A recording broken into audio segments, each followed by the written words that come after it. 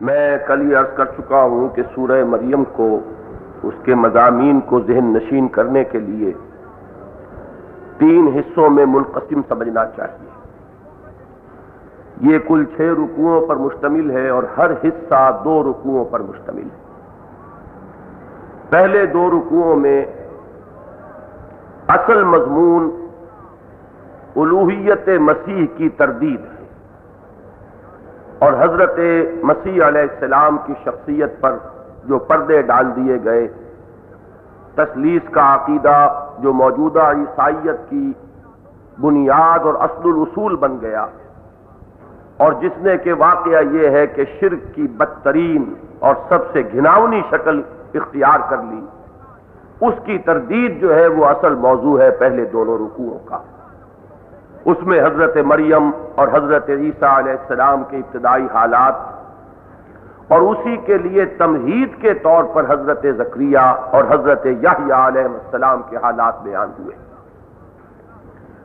درمیانی حصے میں حضرت ابراہیم علیہ السلام جو ابو الانبیاء ہیں، امام الناس ہیں، اور جن پر یہ دونوں سلسلے جو ہیں نبوت اور رسالت کے وہ ملتے ہیں، یعنی سلسلہ بنی اسماعیل کا اور سلسلہ بنی اسرائیل کا، ان کی شخصیت کا تذکرہ ہے، اور ان کے ساتھ طبعاً حضرت یعقوب اور حضرت اسحاق کا ذکر ہے۔ اس کے بعد حضرت موسیٰ کا ذکر ہے کہ جن سے بنی اسرائیل کی تاریخ چلتی ہے بحیثیت امت، اس لیے کہ کتاب حضرت موسیٰ کو ملی۔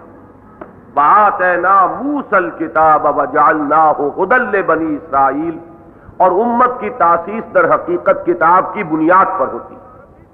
اس سے پہلے ان کی حیثیت ایک خاندان کی تھی، نبیوں کی نسل تھی کہ جو چلی آ رہی تھی، لیکن یہ کہ امت کی حیثیت جو ہے انہوں نے اختیار کی حضرت موسیٰ علیہ السلام کے بعد۔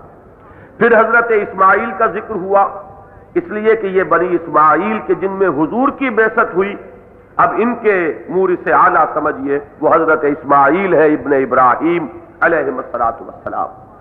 ساتھ ہی ایک خاص نقطہ نظر ہے جو میں بعد میں عرض کروں گا، جس سے حضرت ادریس علیہ السلام کا ذکر بھی آیا، اور پھر بیان کیا گیا کہ یہ ایک جماعت ہے انبیاء کی، اور ان کا ایک ہی نقطہ نظر ہے، ایک ہی دین ہے، ایک ہی بات لے کر یہ آتے رہے، تاکہ اس طریقے سے انبیاء کرام علیہ السلام کی جو دعوت ہے اس کو اجاگر کیا جائے۔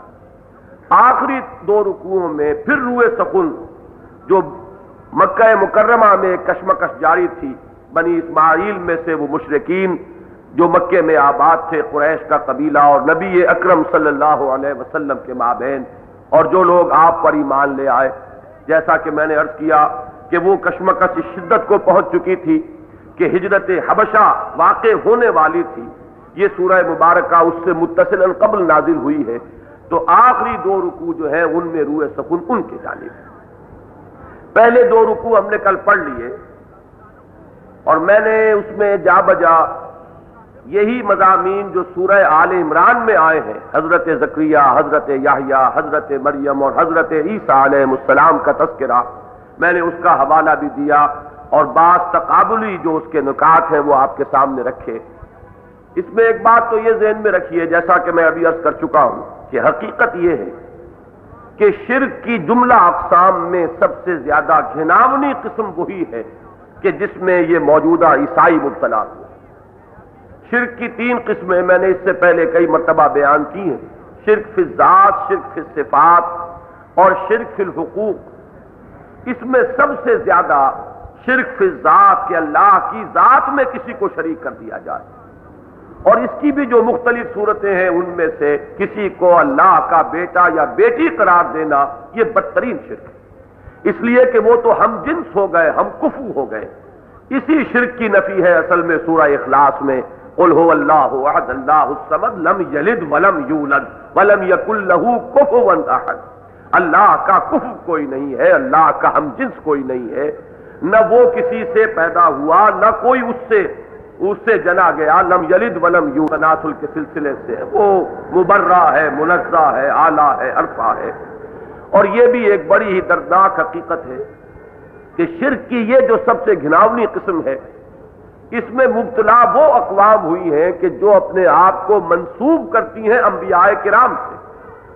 دنیا کی دوسری اقوام میں بھی شرک کی بہت سی صورتیں وجود میں آئی، مظاہر پرستی آئی، درختوں کو پوجا گیا، چاند کو پوجا گیا، سورج کو پوجا گیا، پرستش کی مختلف صورتیں اختیار کی گئیں، لیکن واقعہ یہ ہے کہ کسی نے سورج کو خدا کا بیٹا قرار نہیں دیا، کسی نے چاند کو خدا کی بیٹی قرار نہیں دیا۔ یہ جو گھناؤنا ترین شرک ہے، جسے انگریزی میں آپ آئرنی آف فیٹ کہتے ہیں کہ عجیب یہ معاملہ ہے، قابل تعجب ہے۔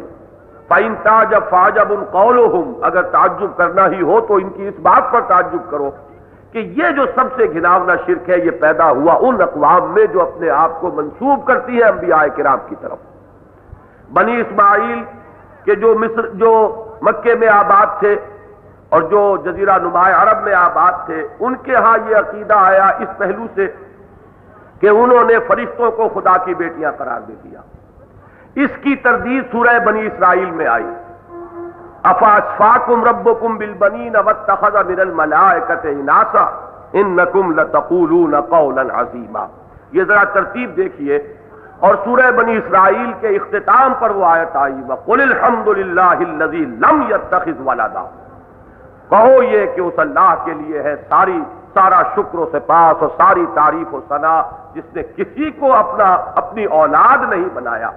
یہ ولد کا لفظ مذکر اور مؤنث، بیٹا اور بیٹی دونوں پر حاوی، کوئی اس کی اولاد نہیں۔ لم يتخذ ولدا ولم يكن له شریک فی الملک ولم يكن له ولی من الذل وکبرہ تکبیرا۔ یہ سورہ بنی اسرائیل کی آخری آیت ہے۔ سورہ کہف کا آغاز ہوا ہے تو اس میں سب سے پہلے رکوع میں، جیسا کہ ہم دسمبر میں بڑی تفصیل سے دیکھ چکے ہیں کہ سب سے پہلے جو زور کے ساتھ تردید اور نفی کی گئی ہے، وَيُنذِرَ الَّذِينَ قَالُوا اتَّخَذَ اللَّهُ وَلَدًا مَا لَهُم بِهِ مِنْ عِلْمٍ وَلَا لِآبَائِهِمْ كَبُرَتْ كَلِمَةً تَخْرُجُ مِنْ أَفْوَاهِهِمْ إِنْ يَقُولُونَ إِلَّا كَذِبًا۔ تو ان کے اسی عقیدہ ابنیت کی اور ولدیت کی نفی اور پرزور نفی سے سورہ کہف کا آغاز ہوا۔ یہی مضمون ہے در حقیقت جو تجدیداً ترقی کرتے ہوئے اس سورہ مبارکہ میں گویا کہ اپنے نقطۂ عروج کو پہنچ گیا، اور یہاں ابتدائی 40 آیات میں جو ہم نے کل پڑھی ہیں، جو بنیادی موضوع ہے وہ یہی کہ تردید کی گئی الوہیت مسیح کی، اس لیے کہ یہ عقیدہ ولدیت سب سے زیادہ گھناؤنی صورت میں اسی قوم میں آیا، اور انہوں نے یہاں تک کہا ہے، ان کی جسارتیں یہاں تک بڑھی کہ انہوں نے حضرت مسیح علیہ السلام کو اللہ کا صلبی بیٹا قرار دیا۔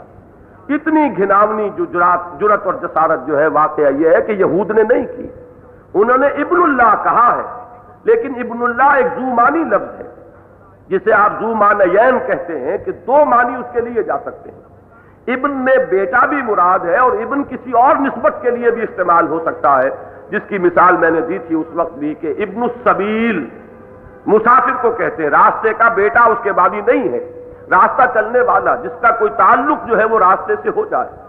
اور یہود کا یہ قول قرآن نے نقل کیا، نحن ابناء اللہ واحباؤہ، وہ اپنے آپ کو بھی چہیتے سمجھتے تھے اللہ کے، اور اس درجے چہیتے کہ کہتے تھے کہ ہم بھی اللہ کے ابناء کے مانند ہیں، گویا کہ جتنی محبت کسی کو اپنے بیٹوں سے ہوتی ہے، ہم سے اللہ کو اتنی ہی محبت ہے۔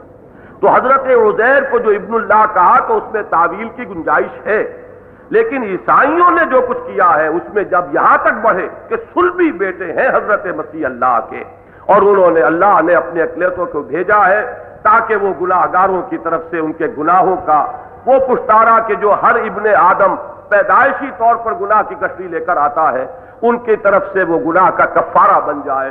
تو ایک عقیدہ غلط اور اس پر دوسرا عقیدہ غلط، خشت اول چونہد میں مار کج تا سریا بھی ربت دیوار کج۔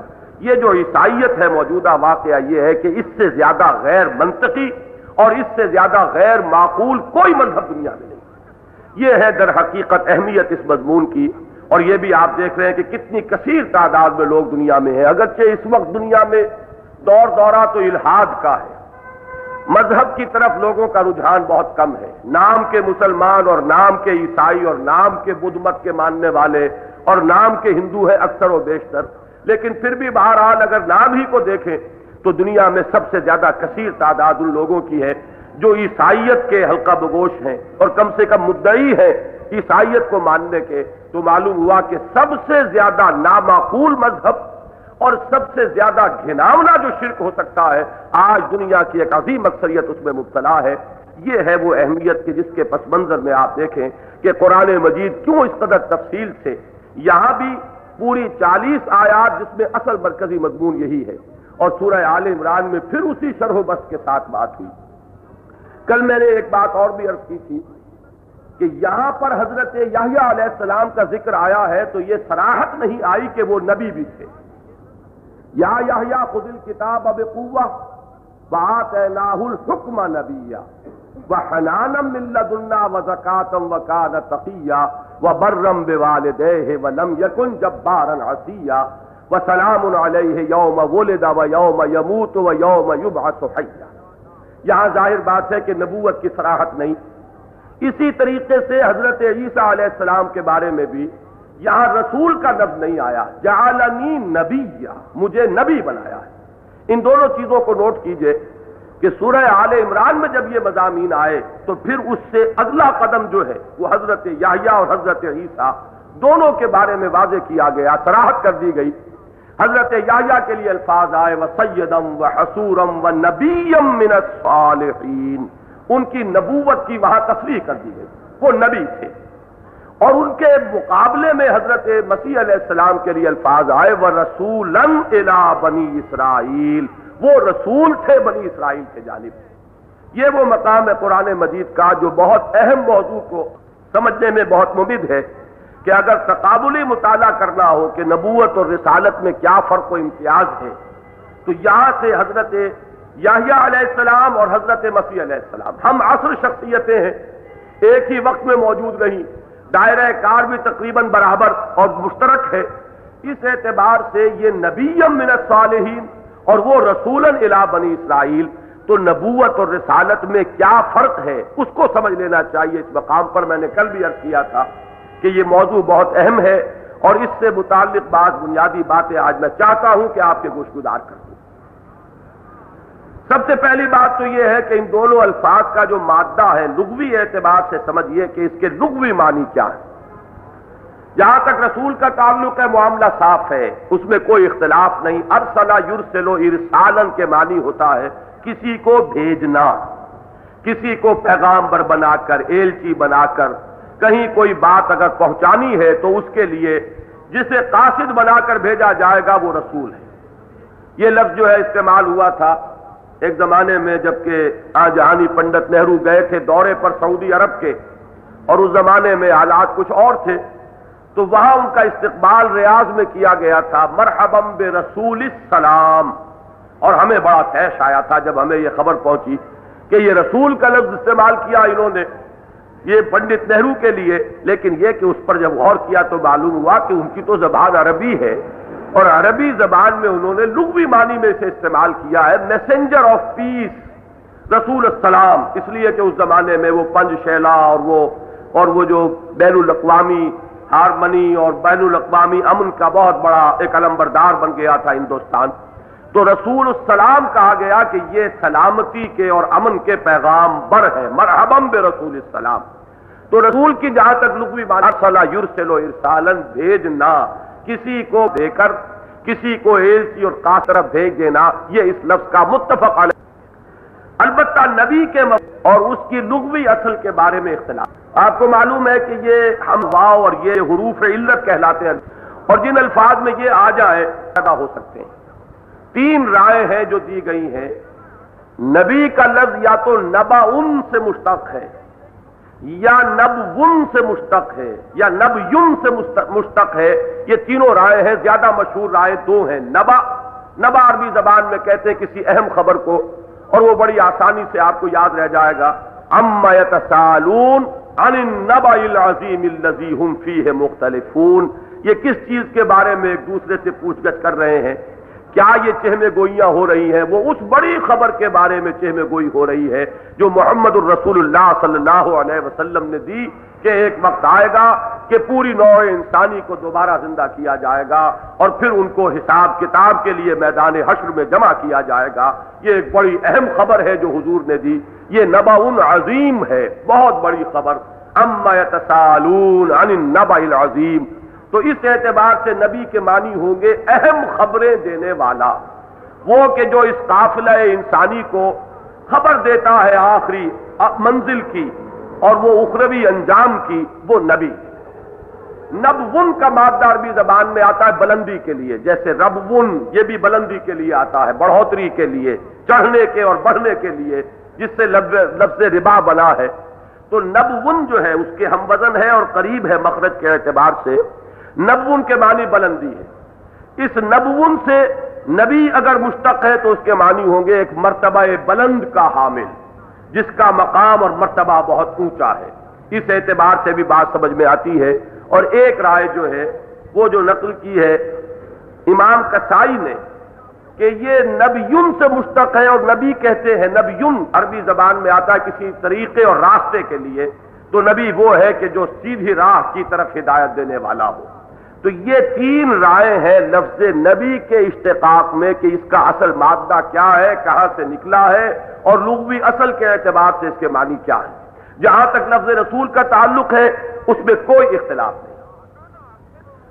एक बात अब ये समझिए, ये बात भी मुत्तफक अलैह है, यानी जो इख्तिलाफात हैं कि नबूवत और रिसालत में क्या इम्तियाजात है, मैं अभी उनका बयान नहीं कर रहा, बल्कि जो चीजें मुत्तफक अलैह है वो आपके सामने रख रहा हूं।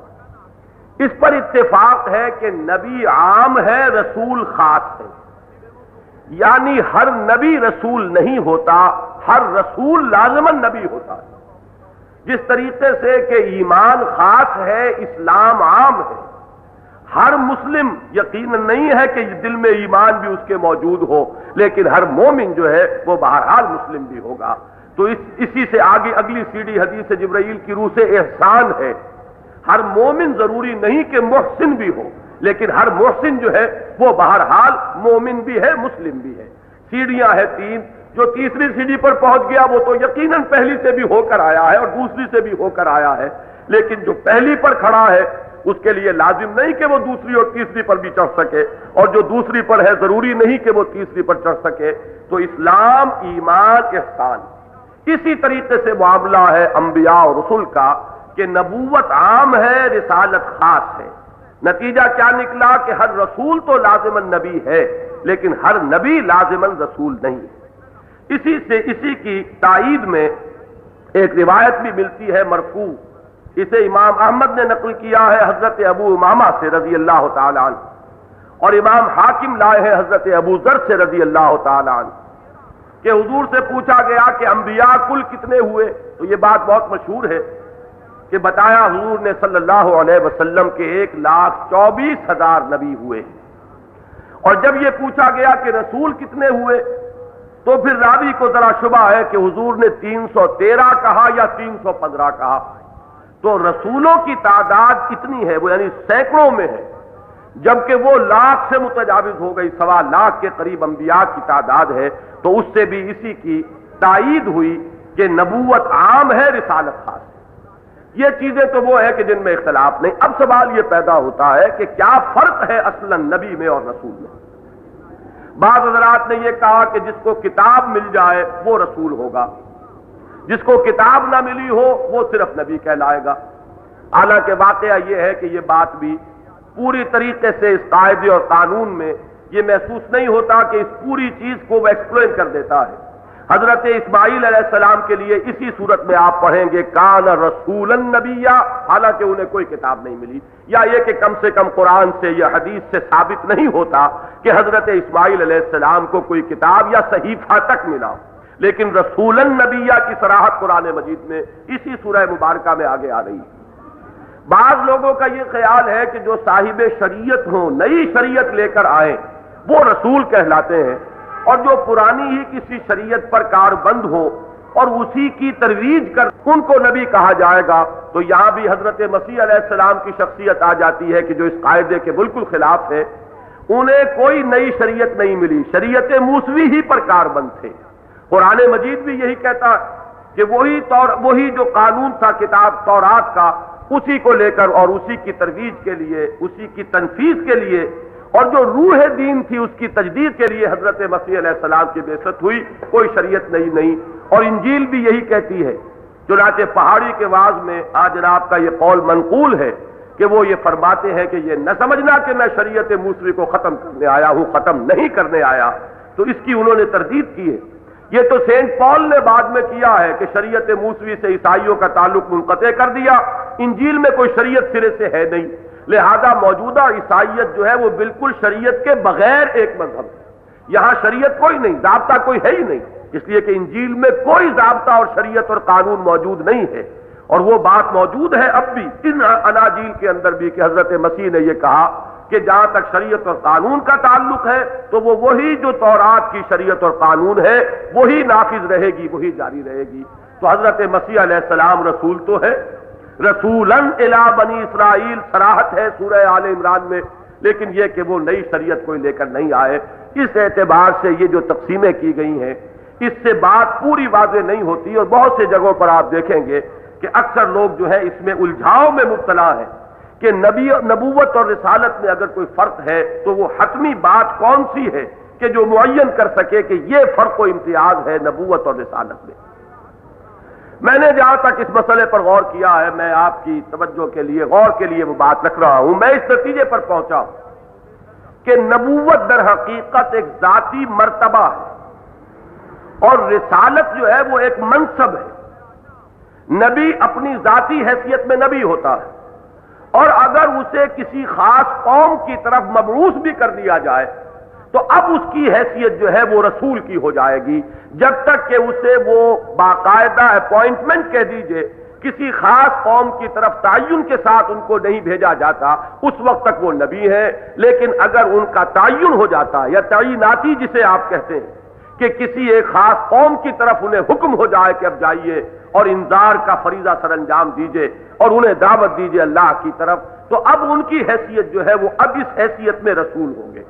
اس کو میں ایک مثال سے سمجھایا کرتا ہوں، اور وہ مثال چونکہ ہمارے معاشرے کی ہے تو آسانی سے واضح ہو جائے گی کہ جیسے ہمارے ہاں سی ایس پی کلاس ہے یا کاڈر ہے، ایک کسی شخص نے اگر کوالیفائی کر لیا تو اس کا ایک مرتبہ جو ہے معین ہو گیا۔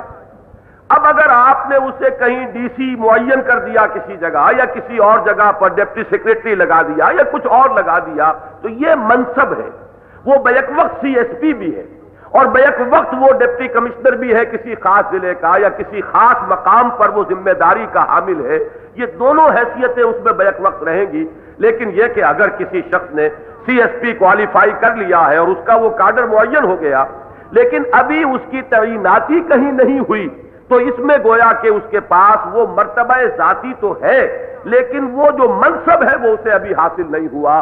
بالکل یہی تعلق ہے نبوت اور رسالت میں۔ نبوت ایک مقام اور مرتبہ ہے ذاتی، ایک اونچا مقام اور اعلیٰ مرتبہ ہے، اور رسالت جب نبی کو کسی خاص قوم کی طرف معین طور پر بھیج دیا جائے کہ اب جاؤ، جیسا کہ حضرت موسیٰ سے کہا گیا اذهب الى فرعون انه طغى، جاؤ اب فرعون کی طرف، اب وہ جو سرکشی کر رہا ہے اسے متنبہ کرو، انذار کا فریضہ سر انجام دو۔ یہی بات سمجھ لیجئے حضور کے بارے میں بھی محققین کا کہنا یہ ہے کہ پہلی وحی جب نازل ہوئی ہے اقرأ باسم ربک الذی خلق خلق الانسان من علق، اقرأ وربک الاکرم الذی علم بالقلم علم الانسان ما لم یعلم۔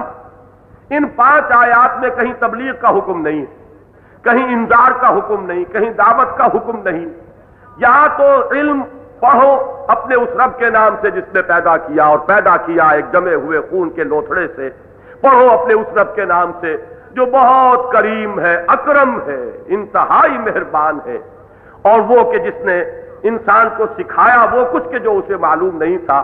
یہاں کسی تبلیغ کا حکم، کہیں کسی کی طرف متعین طور پر بھیجا جانا مراد نہیں، لہذا محققین کا کہنا یہ ہے کہ یہاں سے تو حضور کی نبوت کا آغاز ہوا، اور سورہ مزمل جو ہے اسی دوران میں بعد میں نازل ہوئی، اس میں بھی حضور کو حکم دیا ایک ریاضت اور محنت کرو، قم اللیل الا قلیلا نصفہ او انقص منہ قلیلا۔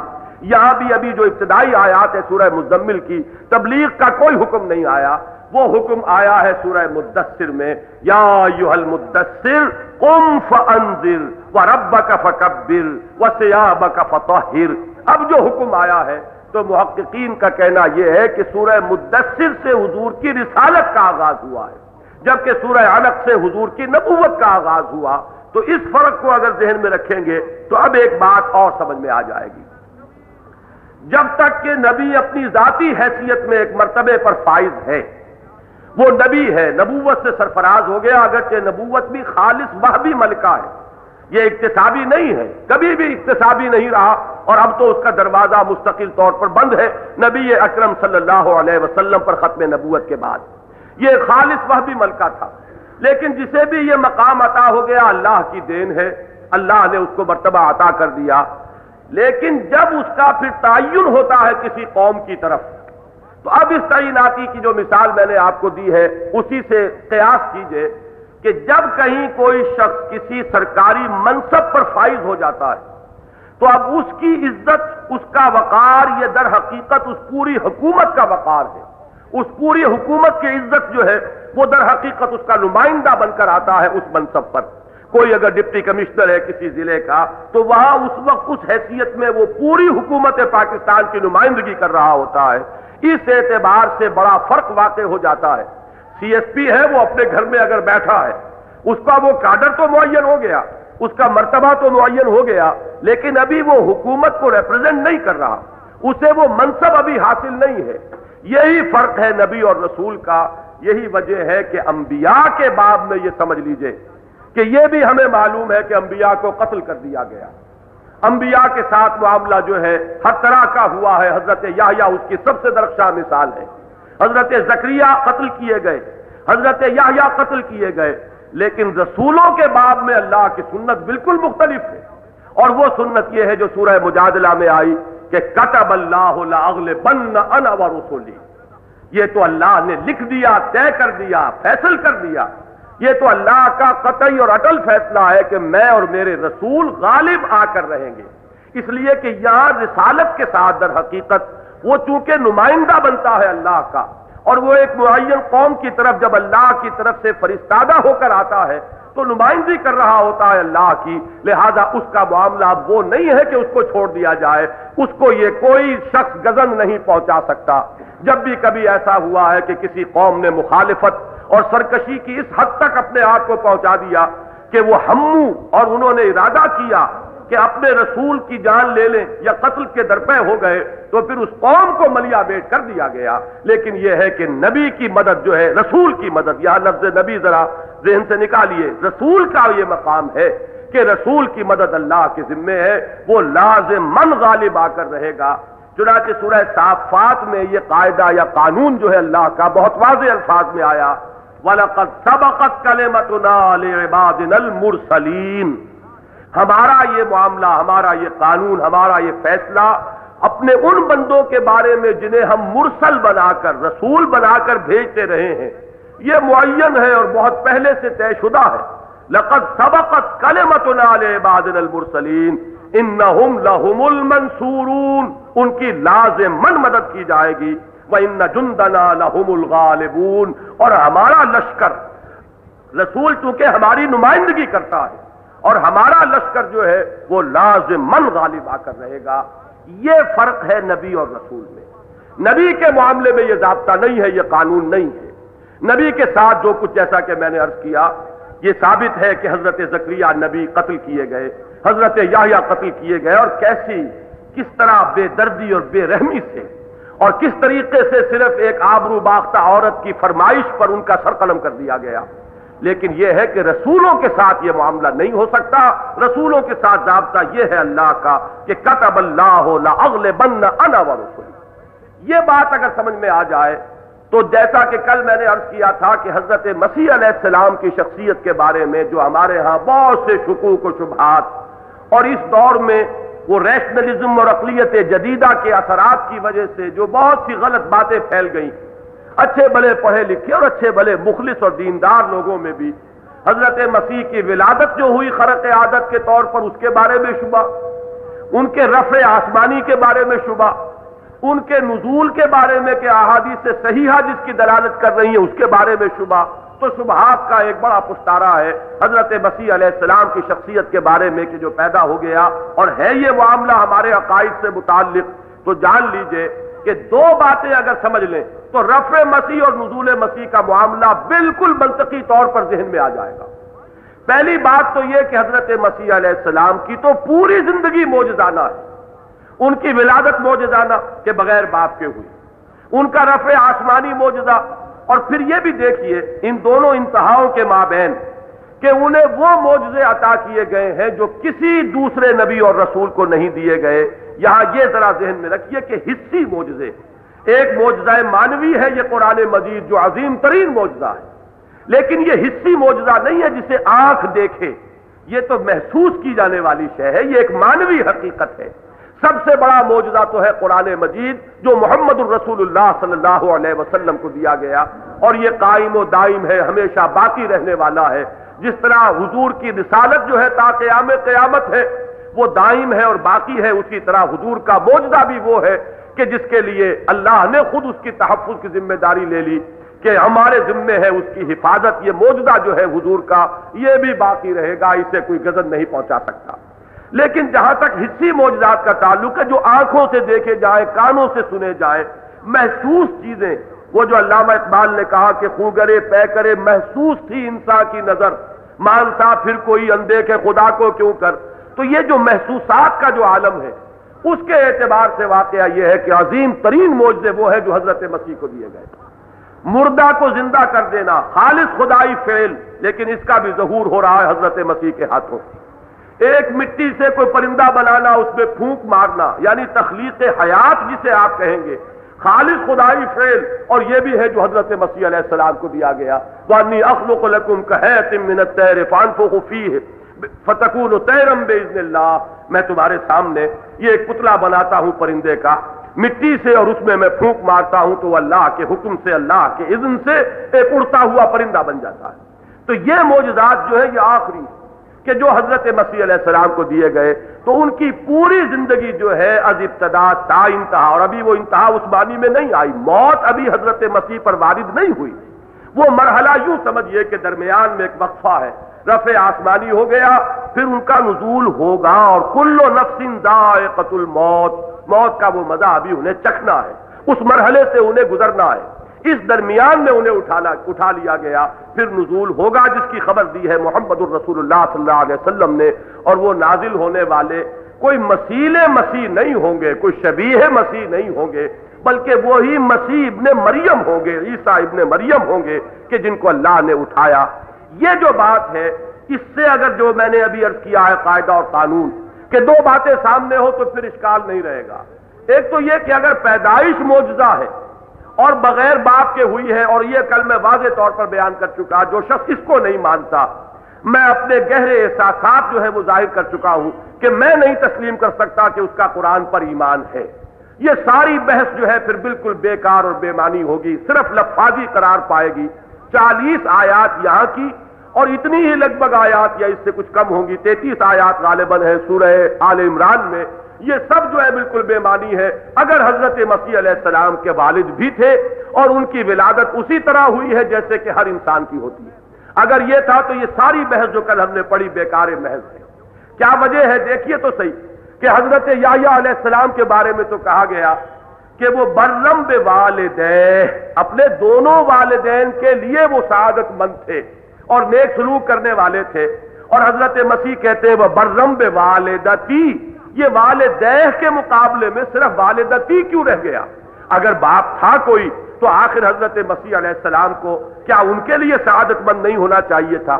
اسی طریقے سے کیا سبب ہے کہ یہاں جو ابنیت جو ہے ہمیشہ مریم کے نام کے ساتھ آ رہی ہے، ذالک عیسی ابن مریم، وہ ساری تشویش جو حضرت مریم کی آئی ہم نے کل پڑھی، یا لیتنی مت قبل ھذا وکنت نسیا منسیا، اس کے لیے کیا محل اور مقام ہے۔ اور جب وہ آئی ہے بچے کو لے کر تو اس وقت جو ایک گفتگو اور مکالمہ قرآن مجید نقل کر رہا ہے، یا مریم لقد جئت شیئا فریا یا اخت ہارون ما کان ابوک امرأ سوء وما کانت امک بغیا، یہ ساری باتیں جو ہے بالکل بیکار ہیں کہ جن کا کوئی محل اور مقام نہیں۔ تو جو شخص اس بات کو سمجھ لے کہ حضرت مسیح علیہ السلام کی ولادت جو ہے وہ خرق عادت ہے، وہ معجزہ ہے، تو اب اس کا ذہن گویا کہ کھل جائے گا کہ پھر وہ رفع مسیح جو خدا اس پر قادر ہے کہ بغیر باپ کے پیدا کر دے، وہ خدا اس پر بھی تو قادر ہے کہ وہ انہیں اٹھا کر لے جائے، کہیں آسمانوں پر لے جائے، کہیں بلندیوں پر لے جائے، اور وہ خدا اس پر قادر ہے۔ جو خدا، جیسا کہ ہم سورہ کہف میں دیکھا ہے، 300 برس تک اصحاب کہف کو نیند کی حالت میں رکھ سکتا ہے، وہ کیا 3000 برس تک حضرت مسیح کو کسی اور جگہ پر، اس کی کائنات بڑی وسیع و عریض ہے، کہیں وہاں نہیں رکھ سکتا، اور پھر ان کو دوبارہ نازل نہیں کر سکتا؟ وہ علی کل شیء قدیر ہے۔ تو پہلی کلید تو یہی ہے کہ ولادت مسیح کا خرق عادت ہونا اور معجزہ ہونا اگر یہ ذہن میں آ گیا تو گویا کہ ذہن اب کھل گیا، صدر جو ہے انسان کو حاصل ہو جائے گا کہ بقیہ جو چیزیں ہیں اب ان کے ماننے میں بھی کوئی رکاوٹ نہیں رہی۔ اور دوسری بات آج جس کے لیے میں نے نبوت اور رسالت کی یہ ساری بحث بیان کی کہ حضرت یحییٰ نبیم من الصالحین تھے، ان کو قتل کر دیا گیا۔ حضرت عیسیٰ علیہ السلام رسولاً الی بنی اسرائیل تھے، اور یہ ممکن نہیں تھا کہ انہیں قتل کیا جاتا۔ یہ وجہ ہے جو قرآن مجید میں کہا گیا کس قدر شد و مدقصت، وما قتلوہ وما صلبوہ، نہ انہوں نے قتل کیا نہ انہوں نے انہیں صلیب پر چڑھایا۔ وہ جو ان کا قول نقل ہوا وقولہم انا قتلنا المسیح عیسی ابن مریم رسول اللہ، اور ان کا یہ کہنا کہ انہیں مسیح عیسیٰ ابن مریم رسول اللہ کو قتل کر دیا، کیسے ممکن ہے؟ اللہ کا رسول کبھی قتل نہیں ہو سکتا۔ اللہ کا رسول جو ہے وہ سنت اللہ کہاں جائے گی؟ کتب اللہ انا ورسلی، کتب اللہ لاغلبن انا ورسلی، وہ قاعدہ کہاں جائے گا؟ وَلَقَدْ سَبَقَتْ كَلِمَتُنَا لِعِبَادِنَا الْمُرْسَلِينَ إِنَّهُمْ لَهُمُ الْمَنْصُورُونَ وَإِنَّ جُنْدَنَا لَهُمُ الْغَالِبُونَ۔ تو یہ ساری بحث جو ہے معلوم ہوا کہ وہ قاعدہ کلیہ پھر ٹوٹ جائے گا، اور یہاں قرآن مجید یہ قوانین جب بیان کر رہا ہے تو کہیں کسی استثناء کی گنجائش اس میں نہیں چھوڑ رہا، تو معلوم ہوا کہ قاعدہ وہی ہے جو یہاں ہوا۔ حضرت مسیح علیہ السلام کو بچایا گیا، فرق صرف یہ ہے کہ اس بچانے کی شکل مختلف ہے۔ اور میں نے کل بھی عرض کیا تھا کہ اس عیسائیوں کا عقیدہ تو یہ ہے کہ وہ سولی پر چڑھ گئے تھے، اس کے بعد وہ زندہ ہو کر آسمان پر چڑھے۔ انجیل برنباس جو آئی ہے اس دور میں وہ ہمارے لیے ایک بہت بڑی نعمت ہے، اور جو لوگ بھی اس کی اشاعت کا کام کر رہے ہیں واقعتاً وہ محسنین میں سے ہیں اس امت کے بھی، اور حقیقت حال جو ہے اس کو بیان کرنے میں ان کی جو خدمات ہیں وہ واقعتاً قابل قدر ہیں، کہ اس کو پڑھیے تو معلوم ہوتا ہے کہ بالکل قرآن مجید اور احادیث نبویہ کے مطابق معاملہ ہے کہ حضرت مسیح تو گرفتار ہی نہیں ہوئے۔ جس وقت کہ ان کے ایک حواری نے غداری کی ہے اور وہ پولیس کو اور فوج کو لے کر آیا ہے، اور جو یہود کے علماء تھے وہ آئے ہیں گرفتار کرانے کے لیے حضرت مسیح کو اس کی مخبری پر، تو وہی شخص جو ہے اس کی شکل مسخ کی گئی، بدلی گئی، اسے حضرت مسیح کی شکل دے دی گئی، اور وہ ہے گرفتار ہوا اور حضرت مسیح کو اٹھا لیا گیا۔ حضرت مسیح سولی پر نہیں چڑھے، اگر وہ سولی پر چڑھ گئے ہوتے اور پھر کہیں وہ دوبارہ زندہ ہو کر اٹھا لیے گئے ہوتے تو یہ قاعدہ ٹوٹ گیا تھا۔ پھر تو یہود نے واقعتاً وہ کامیابی حاصل کر لی کہ انہوں نے اللہ کے ایک رسول کو حضرت مسیح ابن مریم کو سولی پر چڑھوا لیا۔ قرآن یہ کہتا نہیں، یہ ناممکن ہے، ہو ہی نہیں سکتا کہ اللہ کا ایک رسول اور اس کو اس طریقے سے مغلوب کر لیا جائے۔ وہ حضرت نوح علیہ السلام، یہ لفظ مغلوب سے ذرا، انی مغلوب فانتصر، میں مغلوب ہو رہا ہوں پروردگار مدد فرما، تو رسولوں کی مدد تو اللہ کے ذمے ہے۔ اور حضرت مسیح عیسیٰ ابن مریم ہی کے ہاتھوں یہود کو سزا ملے گی جس کی خبر دی ہے حضور نے صلی اللہ علیہ وسلم کہ دجال اکبر کا جب ظہور ہوگا اور حضرت مسیح علیہ السلام کا نزول ہوگا، پھر حضرت مسیح کے ہاتھوں ان کو سزا دلوائی جائے گی۔ یہاں تک کہ اس بات کی بھی خبر دی ہے کہ اگر کوئی یہودی کسی پتھر کے پیچھے چھپنے کی کوشش کرے گا تو وہ پتھر بھی پکار کر کہے گا کہ اے عیسیٰ ابن مریم، یہ روح اللہ، یہ ایک یہودی میرے پیچھے موجود ہے۔ ان یہودیوں کا قلا قما۔ یہ بات دوسری ہے، اللہ نے ان کی رسی دراز کی ہے، ابھی وہ ہمیں سزا دلوا رہا ہے ان کے ہاتھوں، جس طریقے سے کہ نبوکدنضر کے ہاتھوں یہودیوں کو سزا دلوائی تھی، جس طرح کہ ہمیں اس سے پہلے تاتاریوں کے ہاتھوں سزا دلوائی تھی۔ تو اللہ تعالیٰ کا قاعدہ وہ علیحدہ ہے، اس پر پھر کبھی بحث کریں گے، سورہ حج میں آگے آئے گا کہ لولا دفع اللہ الناس بعضهم ببعض لهدمت صوامع وبيع وصلوات ومساجد يذكر فيها اسم الله كثيرا۔ یہ دوسرا قانون ہے۔ ابھی یہودی جو ہے گویا کہ وہ ایک ذریعہ اور آلہ بنے ہوئے ہیں مسلمانوں کو سزا دینے کے لیے، لیکن بالآخر وہ وقت آئے گا کہ پھر وہ سنت اللہ پوری ہو کر رہے گی، اور وہی جو ان کی طرف رسول بنا کر بھیجے گئے تھے حضرت مسیح ابن مریم، ان کے ہاتھوں ان کی گوشمالی ہوگی، انہیں سزا ملے گی، ان کا قلا قما یہاں ہو کر رہے گا۔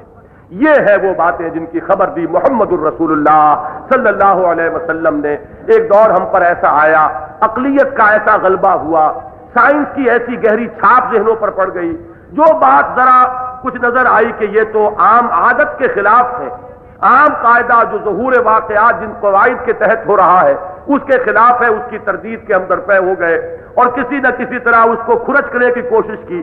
قرآن مجید سے کھرچ دیں، حدیث سے کھرچ دیں، یا قرآن مجید سے نہیں کھرچ سکتے، اللہ کی حفاظت خصوصی اسے حاصل ہے تو کم سے کم تفسیر میں، تعویل میں ایسی سبش اختیار کریں کہ ہم شرمندہ نہ ہوں جدید دور کے انسان کے سامنے جو سائنس کو سمجھتا ہے کہ وہ ہے اصل موضوع، وہ ہے قطعی اور حتمی، اور قرآن کی تعویل جو ہے اس کے تحت کر رہا ہے۔ اللہ کا شکر ہے وہ دور اب گزر گیا، اب سائنس بھی اتنی حتمی نہیں رہی۔ وہ نیوٹن کی سائنس اور تھی، آئنسٹائن سے جو شروع ہوا ہے سائنس کا دور وہ بالکل اور ہے۔ یہ ریلیٹیوٹی نے جس نئے دور کا آغاز کیا، کوئی شے قطعی نہیں ہے۔ مادے کا تو بیچارے کا وجود بھی نہیں رہا، مادہ کسے کہتے ہیں آپ؟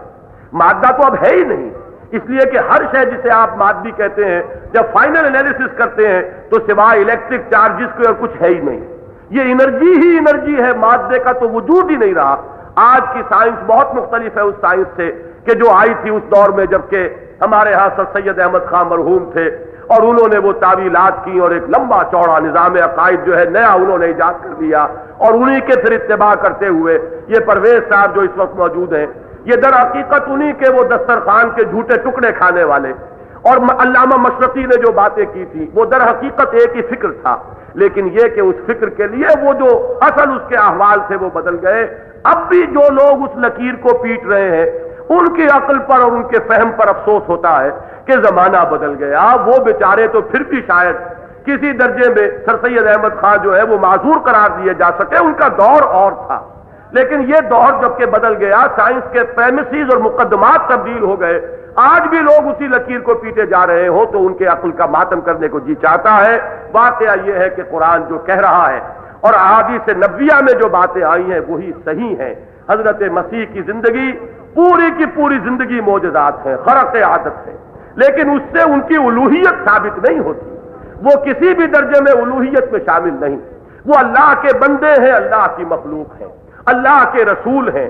باقی یہ کہ معجزات انہیں عطا کیے گئے، ان کی پیدائش معجزہ، ان کا رفع آسمانی ایک استثنائی معاملہ، ان کا نزول جو ہوگا دوبارہ وہ استثنائی معاملہ، یہ سب اپنی جگہ پر۔ انہ لعلم للساعۃ، وہ تو ایک نشانی بن کر آئیں گے قیامت کی، جب ان کا نزول ہوگا تو معلوم ہوگا کہ اب قیامت قریب آ گئی ہے اور اس دنیا کی جو مہلت عمر تھی وہ اب ختم ہوا چاہتی ہے۔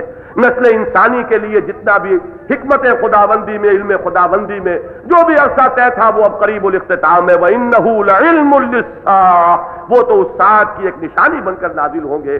تو یہ مضامین جو ہے رفع مسیح، نزول مسیح، قرآن مجید میں اس طرح تفصیل سے نہیں زیر بحث آئے جس تفصیل سے کہ ولادت مسیح کا معاملہ زیر بحث آیا ہے، اس کی میں کل بھی توجیہ عرض کر چکا کہ یہ ہے بنیاد، اگر اس کو ذہن قبول کر لے تو باقی ساری چیزوں کے لیے ذہن کھلتا چلا جائے گا، اور اگر یہیں کوئی ٹھوکر کھا گیا تو اب ظاہر بات ہے کہ اگلی منزلیں جو ہیں وہ اس کے لیے طے کرنا ممکن نہیں۔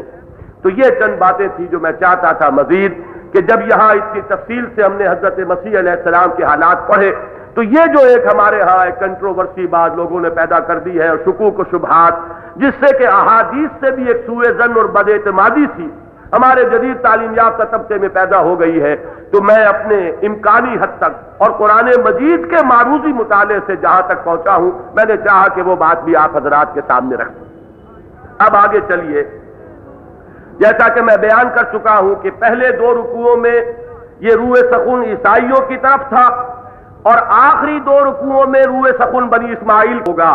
درمیان میں وہ جو نقطہ ہے کہ جہاں یہ دونوں جا کر مل جاتی ہیں دونوں نسلیں، وہ اہل کتاب بنی اسرائیل اور یہ بنی اسماعیل، وہ جو نقطہ آغاز ہے وہ ہے شخصیت حضرت ابراہیم علیہ السلام کی۔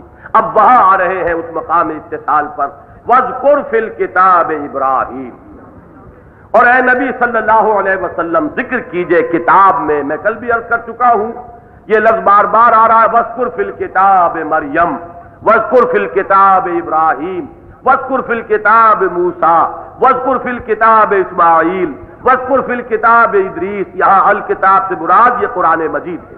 بعض لوگوں کو مغالطہ ہوا ہے اس دور میں، جدید مفسرین میں سے میں نام نہیں لینا چاہتا، کہ یہاں پہ مراد شاید تورات ہے، لیکن مجھے حیرت ہوئی کہ کس طرح انہوں نے تورات سمجھا۔ اس پر اجماع ہے مفسرین کا، ہمارے سلف کا، اور بالکل جو ٹیکسٹ ہے وہ بھی اس پر دلالت کر رہا ہے کہ یہاں پر مراد الکتاب سے قرآن ہے۔ اذکر کا کہ مخاطب جو ہے اس فعل امر کے وہ محمد الرسول اللہ ہے صلی اللہ علیہ وسلم۔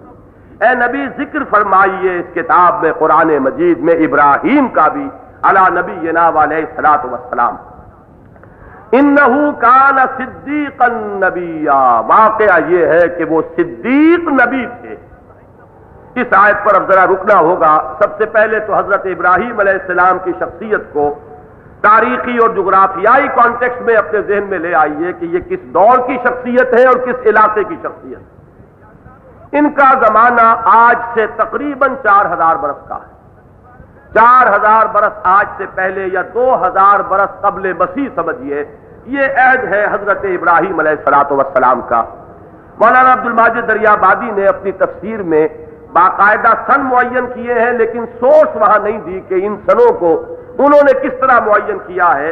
2108 قبل مسیح سے 1985 قبل مسیح کا زمانہ حضرت ابراہیم کا معین کیا، یعنی ولادت جو ہے 2160 قبل مسیح اور وفات حضرت ابراہیم کا سن 1985 قبل مسیح۔ اس طرح حضرت ابراہیم علیہ السلام کی عمر جو ہے، اگر یہ حساب درست ہے، میں نہیں جانتا کہ انہوں نے کہاں سے یہ لیا ہے، ہو سکتا ہے کہ بائبل ہسٹری پر جو بہت سی تحقیق ہوئی ہے یہودیوں اور عیسائیوں نے کی ہے، تو وہاں سے انہوں نے یہ سن لیے ہو، تو یہ اس حساب سے حضرت ابراہیم علیہ السلام کی عمر بنتی ہے 250 برس، 175 سال، اور یہ بعید نہیں ہے، اس لیے کہ حضرت اسماعیل علیہ السلام کی ولادت ہوئی ہے تو اس وقت بھی 87 برس کی عمر تھی۔ حضرت اسحاق کی جب ولادت ہوئی ہے تو 100 برس کی عمر تھی، اور ظاہر بات ہے کہ ان کے بعد تو حضرت اسماعیل علیہ السلام بھی پروان چڑھے اور وہ آباد ہوئے، اور ان کی نسل کو حضرت ابراہیم علیہ السلام نے یہاں بسایا، بیت اللہ کی تعمیر کی، اور حضرت اسحاق کو شام میں آباد کیا، تو ایک طویل عرصہ اس کے بعد بھی ہے۔ تو یہ تو سمجھ میں آتا ہے کہ 250 برس حضرت ابراہیم علیہ السلام کی عمر ہو، اس میں کوئی تعجب کی بات نہیں۔ جغرافیائی اعتبار سے عراق کا ملک اپنے ذہن میں رکھیے، اور دجلہ و فرات کا دوآبہ ذہن میں رکھیے۔ یہ دوآبہ جو ہے، دو دریا دجلہ و فرات جو درمیان پھر نیچے آ کر مل جاتے ہیں اور پھر وہ خلیج فارس میں گرتے ہیں، ان دونوں دریاؤں کے مابین جو علاقہ ہے، یہ نسل انسانی کا یوں سمجھیے کہ پہلا مسکن ہے۔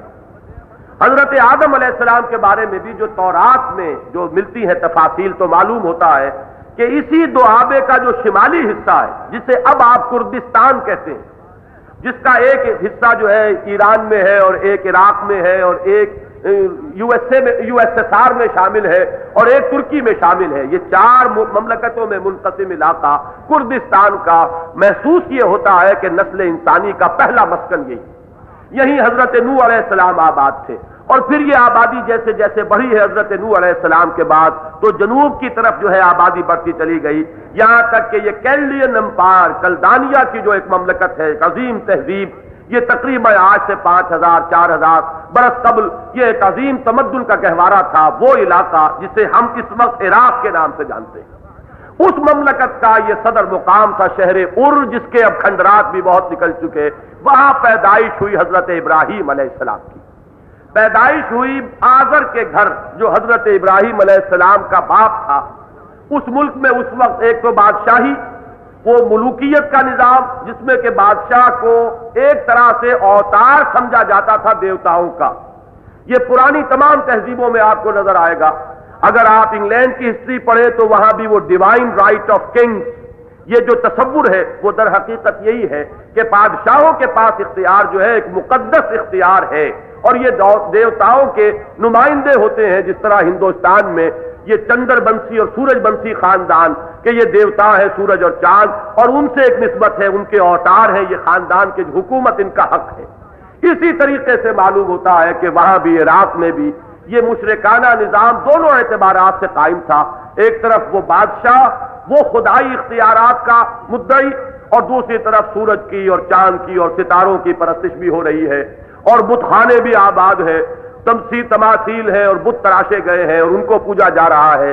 تو گویا کہ ہر اعتبار سے سیاسی شرک اور وہ مذہبی شرک جسے عام طور پر یہ بت پرستی اور یہ آسمان کے جو اجرام فلکیہ ہیں ان کی پرستش یہ دنیا میں رہی ہے، تو ہر اعتبار سے شرک کے گھٹا ٹوپ اندھیرے تھے اس وقت اس ملک میں جبکہ حضرت ابراہیم علیہ السلام نے آنکھ کھولی۔ یہ ہے حضرت ابراہیم جو امام الناس بھی قرار پائے، انی جاعلک فی للناس اماما، جو ابو الانبیاء بھی ہیں، جن سے دو عظیم سلسلے چلے، بڑے بیٹے حضرت اسماعیل، لیکن حضرت اسماعیل پر نبوت اور رسالت کا سلسلہ جو ختم ہوا ہے یا عارضی طور پر جو بند ہوا ہے، تو پھر 2000 برس کے بعد نبی اکرم صلی اللہ علیہ وسلم کی بعثت ہوئی اور ختم نبوت کے لیے اسی نسل کو اللہ نے چن لیا۔ دوسرے بیٹے حضرت اسحاق، ان کے بیٹے یعنی حضرت ابراہیم کے پوتے حضرت یعقوب، ان کا لقب ہے اسرائیل۔ اسرائیل کے معنی عبرانی میں ہے عبداللہ، ایل آتا ہے اللہ کے لیے اور اسر کا لفظ آتا ہے عبد کے لیے، تو وہ عبداللہ تھے اسرائیل۔ ان کے بیٹے حضرت یوسف ہیں اور بقیہ وہ ان کے اور 10 بیٹے، تو یہ ان سے جو نسل چلی ہے 12 بیٹوں سے، یہ ہے بنی اسرائیل کی شاخ، جس میں مسلسل 2000 برس تک نبوت و رسالت اور انزال کتب کا سلسلہ جاری رہا۔ اس شاخ کے خاتم النبیین جو ہے وہ حضرت مسیح علیہ السلام ہے۔ یہ ہے حضرت ابراہیم۔ ان کے بارے میں اب دوسری بات نوٹ کیجئے، انہو کان صدیقا نبیا۔ یہ ہے بڑا ایک اہم مقام کہ حضرت ابراہیم اور حضرت ادریس علیہ السلام کے بارے میں قرآن مجید نے الفاظ استعمال کیے، وہ صدیق نبی تھے۔ صدیق کے ایک تو لغوی معنی ہے، یہ صدق سے مبالغہ ہے فعیل کے وزن پر، انتہائی سچا راست باز انسان، جس کے قول میں، جس کے عمل میں، جس کے اخلاق میں، جس کے کردار میں، جس کے معاملات میں ہر اعتبار سے سچائی اور صداقت اور راست بازی ہو، وہ صدیق ہے۔ لیکن یہاں یہ صرف لغوی معنی میں استعمال نہیں ہوا ہے، اچھی طرح سمجھ لیجئے، یہ قرآن مجید کی ایک اصطلاح ہے۔ جس طریقے سے نبوت ایک مرتبہ ہے، مراتب عالیہ میں سے سب سے اونچا مقام اور مرتبہ جو ہے وہ نبوت ہے، ان کے بعد دوسرے نمبر پر مرتبہ صدیقیت ہے، تیسرے نمبر پر مرتبہ شہادت ہے، اور چوتھے نمبر پر پھر عام صالحین مومنین ہے۔ یہ 4 ہیں در حقیقت اصطلاحات، اور سورہ نساء کی ایک آیت میں، یہ آیت نمبر 69 میں یہ چاروں الفاظ آئے ہیں بطور اصطلاح، وَمَن يُطِعِ اللَّهَ وَالرَّسُولَ فَأُولَٰئِكَ مَعَ الَّذِينَ أَنْعَمَ اللَّهُ عَلَيْهِمْ مِنَ النَّبِيِّينَ وَالصِّدِّيقِينَ وَالشُّهَدَاءِ وَالصَّالِحِينَ وَحَسُنَ أُولَٰئِكَ رَفِيقًا۔ یہاں لفظ آیا اولئک مع الذین انعم اللہ علیہم۔ یہاں شاید آپ کو یاد بھی آ گیا ہوگا کہ سورہ فاتحہ میں ہم دعا کرتے ہیں اہدنا الصراط المستقیم، یہ کافی ہے، مکمل ہے، ہمیں سیدھے راستے کی طرف ہدایت دے، لیکن اس کی شرح کی گئی آگے صراط الذین انعمت علیہم غیر المغضوب علیہم ولا الضالین۔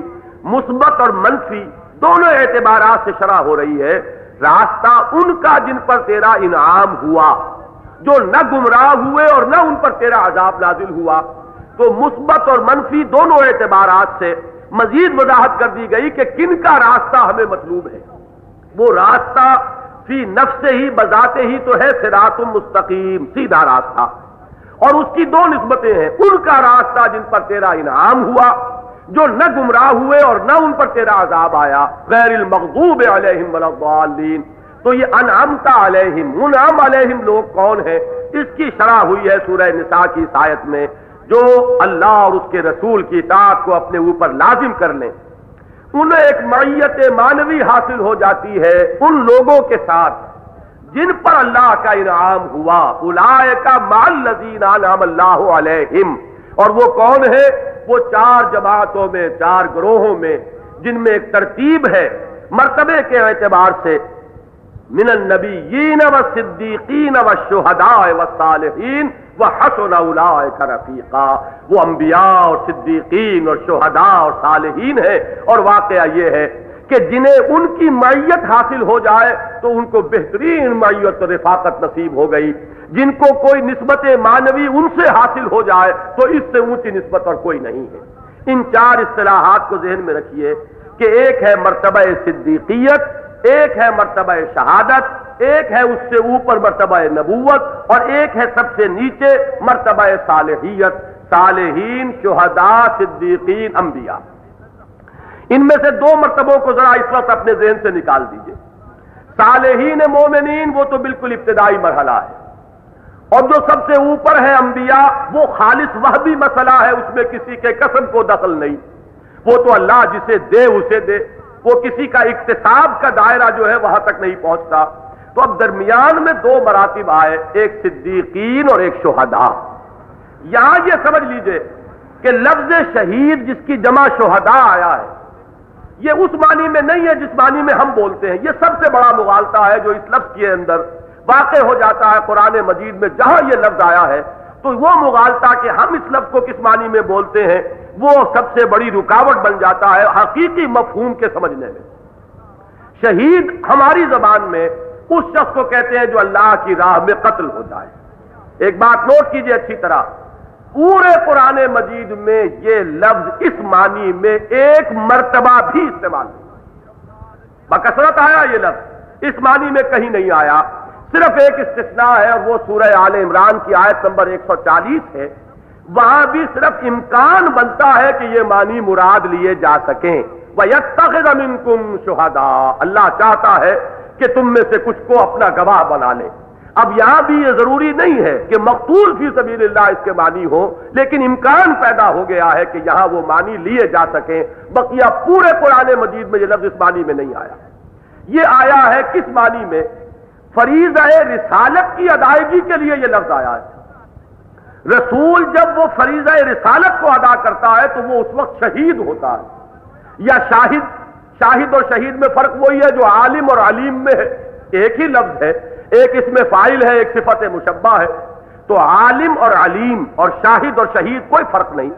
تو رسول شاہد ہوتا ہے، اِنَّا أَرْسَلْنَا إِلَيْكُمْ رَسُولًا شَاهِدًا عَلَيْكُمْ كَمَا أَرْسَلْنَا إِلَىٰ فِرْعَوْنَ رَسُولًا۔ اور یا ایھا النبی اِنَّا أَرْسَلْنَاكَ شَاهِدًا وَمُبَشِّرًا وَنَذِيرًا وَدَاعِيًا إِلَى اللَّهِ بِإِذْنِهِ وَسِرَاجًا مُنِيرًا۔ اور سورہ نساء کی ایک آیت ذہن میں رکھیے، فَكَيْفَ إِذَا جِئْنَا مِن كُلِّ أُمَّةٍ بِشَهِيدٍ وَجِئْنَا بِكَ عَلَىٰ هَٰؤُلَاءِ شَهِيدًا۔ کیا ہوگا اس دن؟ قیامت کا نقشہ کھینچا جا رہا ہے، جبکہ ہم ہر امت میں سے ایک گواہ کھڑا کریں گے، شہید لائیں گے، اور اے نبی آپ کو شہید بنا کر کھڑا کریں گے ان پر، گواہ بنا کر کھڑا کریں گے ان پر۔ تو مقتول فی سبیل اللہ والی بات تو حضور کے لیے تو ہے نہیں، اور کوئی رسول بھی مقتول فی سبیل اللہ نہیں ہو سکتا۔ حالانکہ حضور کی وہ آپ نے حدیث سنی ہوگی کہ لوددت، تو مجھے انتہائی یہ بات پسند ہے، ان اقتل فی سبیل اللہ ثم احیا ثم اقتل ثم احیا، میری بڑی تمنا ہے کہ میں اللہ کی راہ میں قتل ہو جاؤں، پھر مجھے زندہ کیا جائے، پھر قتل ہو جاؤں، پھر زندہ کیا جائے، اور پھر قتل ہو جاؤں، میری انتہائی تمنا ہے۔ لیکن اللہ کا وہ ضابطہ ہے، وہ اس کی راہ میں حائل ہے۔ کوئی رسول مقتول فی سبیل اللہ نہیں ہو سکتا، نبی ہو سکتا ہے۔ تو شہید جس معنی میں قرآن مجید میں آیا ہے وہ حجت قائم کرنے والا، دلیل قائم کر دینے والا، گواہی دینے والا، جس معنی میں کہ کلمہ شہادت ہم کہتے ہیں اشہد ان لا الہ الا اللہ واشہد ان محمدا عبدہ ورسولہ، تو اسلام میں داخلہ بھی اسی شہادت، کلمہ شہادت کے ذریعے سے ہے۔ اور ساری تبلیغ اور سارا فرائض رسالت کی ادائیگی کو اگر ایک اصطلاح سے آپ تعبیر کرنا چاہیں تو وہ ہے اصطلاح شہادت علی الناس۔ اس امت مسلمہ کی غرض تاسیس بھی وہی ہے، وَكَذَلِكَ جَعَلْنَاكُمْ أُمَّةً وَسَطًا لِتَكُونُوا شُهَدَاءَ عَلَى النَّاسِ وَيَكُونَ الرَّسُولُ عَلَيْكُمْ شَهِيدًا۔ تو یہ جو تبلیغ ہے، فرائض رسالت کی ادائیگی ہے، اس کے لیے لفظ شہادت آیا ہے۔ تو شہداء اور پھر صدیقین اور پھر انبیاء، اب ان کو ذرا ذہن میں رکھیے۔ جیسا کہ میں نے عرض کیا تھا، یہ صدیقین اور شہداء میں مزاج کا کیا فرق ہے کہ جس کی وجہ سے یہ دو علیحدہ کیٹیگریز بن گئے۔ اس کے لیے میں چاہوں گا کہ ذرا سا یہ بات کچھ تھوڑی سی ذرا علمی بھی ہے اور کچھ اس پر آپ کو اپنی توجہ کا ارتکاز کرنا پڑے گا، لیکن بہت اہم ہے۔ قرآن مجید کے جو بنیادی مضامین ہیں ان میں سے ایک مضمون یہ بھی ہے۔ ابھی اسی رکوع میں، اگلے رکوع میں اولئک الذین انعم اللہ علیہم من النبیین تک کا معاملہ تو پھر آ رہا ہے یہاں۔ منعم علیہم کی وہ جماعت انبیاء کی جو ہے، من ذریت آدم وممن حملنا مع نوح ومن ذریت ابراہیم و اسرائیل، جو کہ ابھی ہم نے تلاوت کی ہے آیت۔ تو یہ صدیقین کون ہے، انبیاء کون ہے، نبی اور رسول کا فرق کیا ہے، شہید اور صدیق کے مابین فرق و تمیز کیا ہے، یہ قرآن مجید کے بہرحال اہم مضامین ہیں، اور حکمت قرآنی کا یہ بھی ایک اہم بات ہے۔ اس کے لیے جیسا کہ میں عرض کر رہا تھا کہ ذرا جدید نفسیات کی دو اصطلاحیں ذہن میں لائیے، اور دو طرح کی پرسنالٹیز اور دو طرح کی شخصیتوں کو پہچانیے۔ ایک وہ جو خاموش طبع ہوں، غور و فکر کا مادہ ان میں بنیادی طور پر موجود ہو، ان کو تنہائی پسند ہوگی، وہ سوچ بچار میں مستغرق رہیں گے تو یہ معلوم ہوگا کہ ان کو زیادہ پسند ہے، ان کی دلچسپی کھیل کود سے، بھاگ دوڑ سے، گفتگو سے، لوگوں سے ملنے جلنے سے نہیں ہے، بلکہ اگر علامہ اقبال کے الفاظ استعمال کروں تو اپنے من میں ڈوب کر پا جا سراغ زندگی، یہ کچھ ان کا انداز ہوتا ہے۔ اور دوسرے بنیادی طور پر وہ لوگ کہ جو اپنے باطن سے زیادہ خارج کی دنیا کی طرف متوجہ ہوتے ہیں، وہ دیکھ رہے ہیں، دنیا کو دیکھ رہے ہیں، لوگوں سے مل جل رہے ہیں، ہنسی اور مذاق کے اندر ہیں، گفتگو اور مجلس جو ہے وہ انہیں زیادہ مرغوب ہے، خاموشی ان پر شاخ گزرتی ہے، فعال قسم کے لوگ ہیں، کھیل کود بھی ہے، سیر و شکار بھی ہے، لڑائی جھگڑا بھی ہے، بحث و تمہیز بھی ہے۔ یہ دو مختلف مزاج جو ہے آپ کو دنیا میں ملیں گے، اور جدید اصطلاح میں ایک کو انٹروورٹ کہتے ہیں اور ایک کو ایکسٹروورٹ۔ ایک وہ کہ جن کی ساری توجہ اپنے باطن کی طرف ہے، ایک وہ کہ جن کی اصل توجہ جو ہے وہ خارج کی طرف ہے۔ یہ دو مزاج ہر جگہ موجود ہیں۔ اور ایک اور جسے جدید سائیکالوجی کہتی ہے ایمبیورٹ، یہ لوگ بہت کم ہوتے ہیں کہ جن میں یہ دونوں چیزیں بڑے توازن کے ساتھ موجود ہیں، وہ سوچ بچار کا مادہ بھی ہو اور وہ قوت عملی بھی جو ہے ان کی وہ چاق و چوبند ہو اور بیدار ہو۔ یہ جو ایک متوازن شخصیت ہے یہ بہت کم ہوتے ہیں، شاذ ہوتے ہیں، اکثر و بیشتر میں یا یہ رنگ غالب ہوگا یا وہ رنگ غالب ہوگا۔ اس حوالے سے ذرا آپ ذہن میں لائیے، کچھ لوگ ہمیشہ ایسے ہوتے ہیں نسل انسانی میں جن میں سلامتی طبع، سلامتی عقل پہلے سے موجود ہے، نیکی کا ایک مادہ پہلے سے موجود ہے، بغیر اس کے کہ نبی کی دعوت ان کے کانوں تک آئی ہو، وہ پہلے ہی سے نیکی کی طرف ایک بالطبع رجحان رکھتے ہیں، برائی سے ایک نفرت ہے، فحش سے انہیں طبعاً جو ہے وہ ایک بعد ہے، اور وہ غور و فکر میں، سوچ بچار میں یہ کائنات کیا ہے، یہ حقیقت کیا ہے، ہم کون ہیں، کہاں سے آئے ہیں، کہاں جا رہے ہیں، یہ زندگی کیا ہے، ہمارا پہلے بھی کوئی وجود تھا کہ نہیں، اور بعد میں بھی ہمارا کوئی تسلسل حیات ہے، یا موت جو ہے بس دی اینڈ ہے کہ اس کے بعد کچھ نہیں۔ یہ غور و فکر بھی ہے، سلامتی طبع بھی ہے۔ یہ وہ لوگ ہیں کہ عقل اور فطرت کی رہنمائی میں جب سفر کرتے ہیں اور سوچ و بچار ان کا مختلف مراحل سے گزرتا ہے کہ جو حقائق ہیں اس کائنات کے وہ ان پر منکشف ہوتے ہیں، اور وہ تقریباً قریب پہنچ چکے ہوتے ہیں اس مقام کے کہ جس مقام سے کہ نبی دعوت دیتا ہے اور نبی بتاتا ہے ان حقائق کو، وہی کی بنیاد پر ان حقائق کے قریب قریب یہ لوگ اپنی عقل و فطرت کی رہنمائی میں پہنچ چکے ہوتے ہیں۔ یہی وجہ ہے کہ جیسے ہی نبی کی دعوت آتی ہے ان کے کانوں میں وہ فوراً پکار اٹھتے ہیں، ربنا آمنا، پروردگار ہم ایمان لے آئے، ربنا اننا سمعنا منادیا ینادی للایمان ان آمنوا بربکم فآمنا۔ انہیں کوئی دیر نہیں لگتی، وہ کوئی دلیل نہیں طلب کرتے۔ جیسا کہ اب اس کو جو کچھ میں نے بیان کیا ہے، حضرت صدیق اکبر رضی اللہ تعالیٰ عنہ کی شخصیت کو سامنے لائیے تو پوری ایک ایک چیز جو ہے وہ اپنی جگہ فٹ بیٹھی نظر آئے گی۔ ہمیشہ سے شرک سے متنفر، شراب کا کوئی قطرہ کبھی حضرت ابو بکر کے حلق سے نہیں نیچے اترا، کوئی بدکاری اور فحاشی کسی بھی زندگی کے مرحلے میں اس کا کوئی سوال ہی پیدا نہیں ہوا۔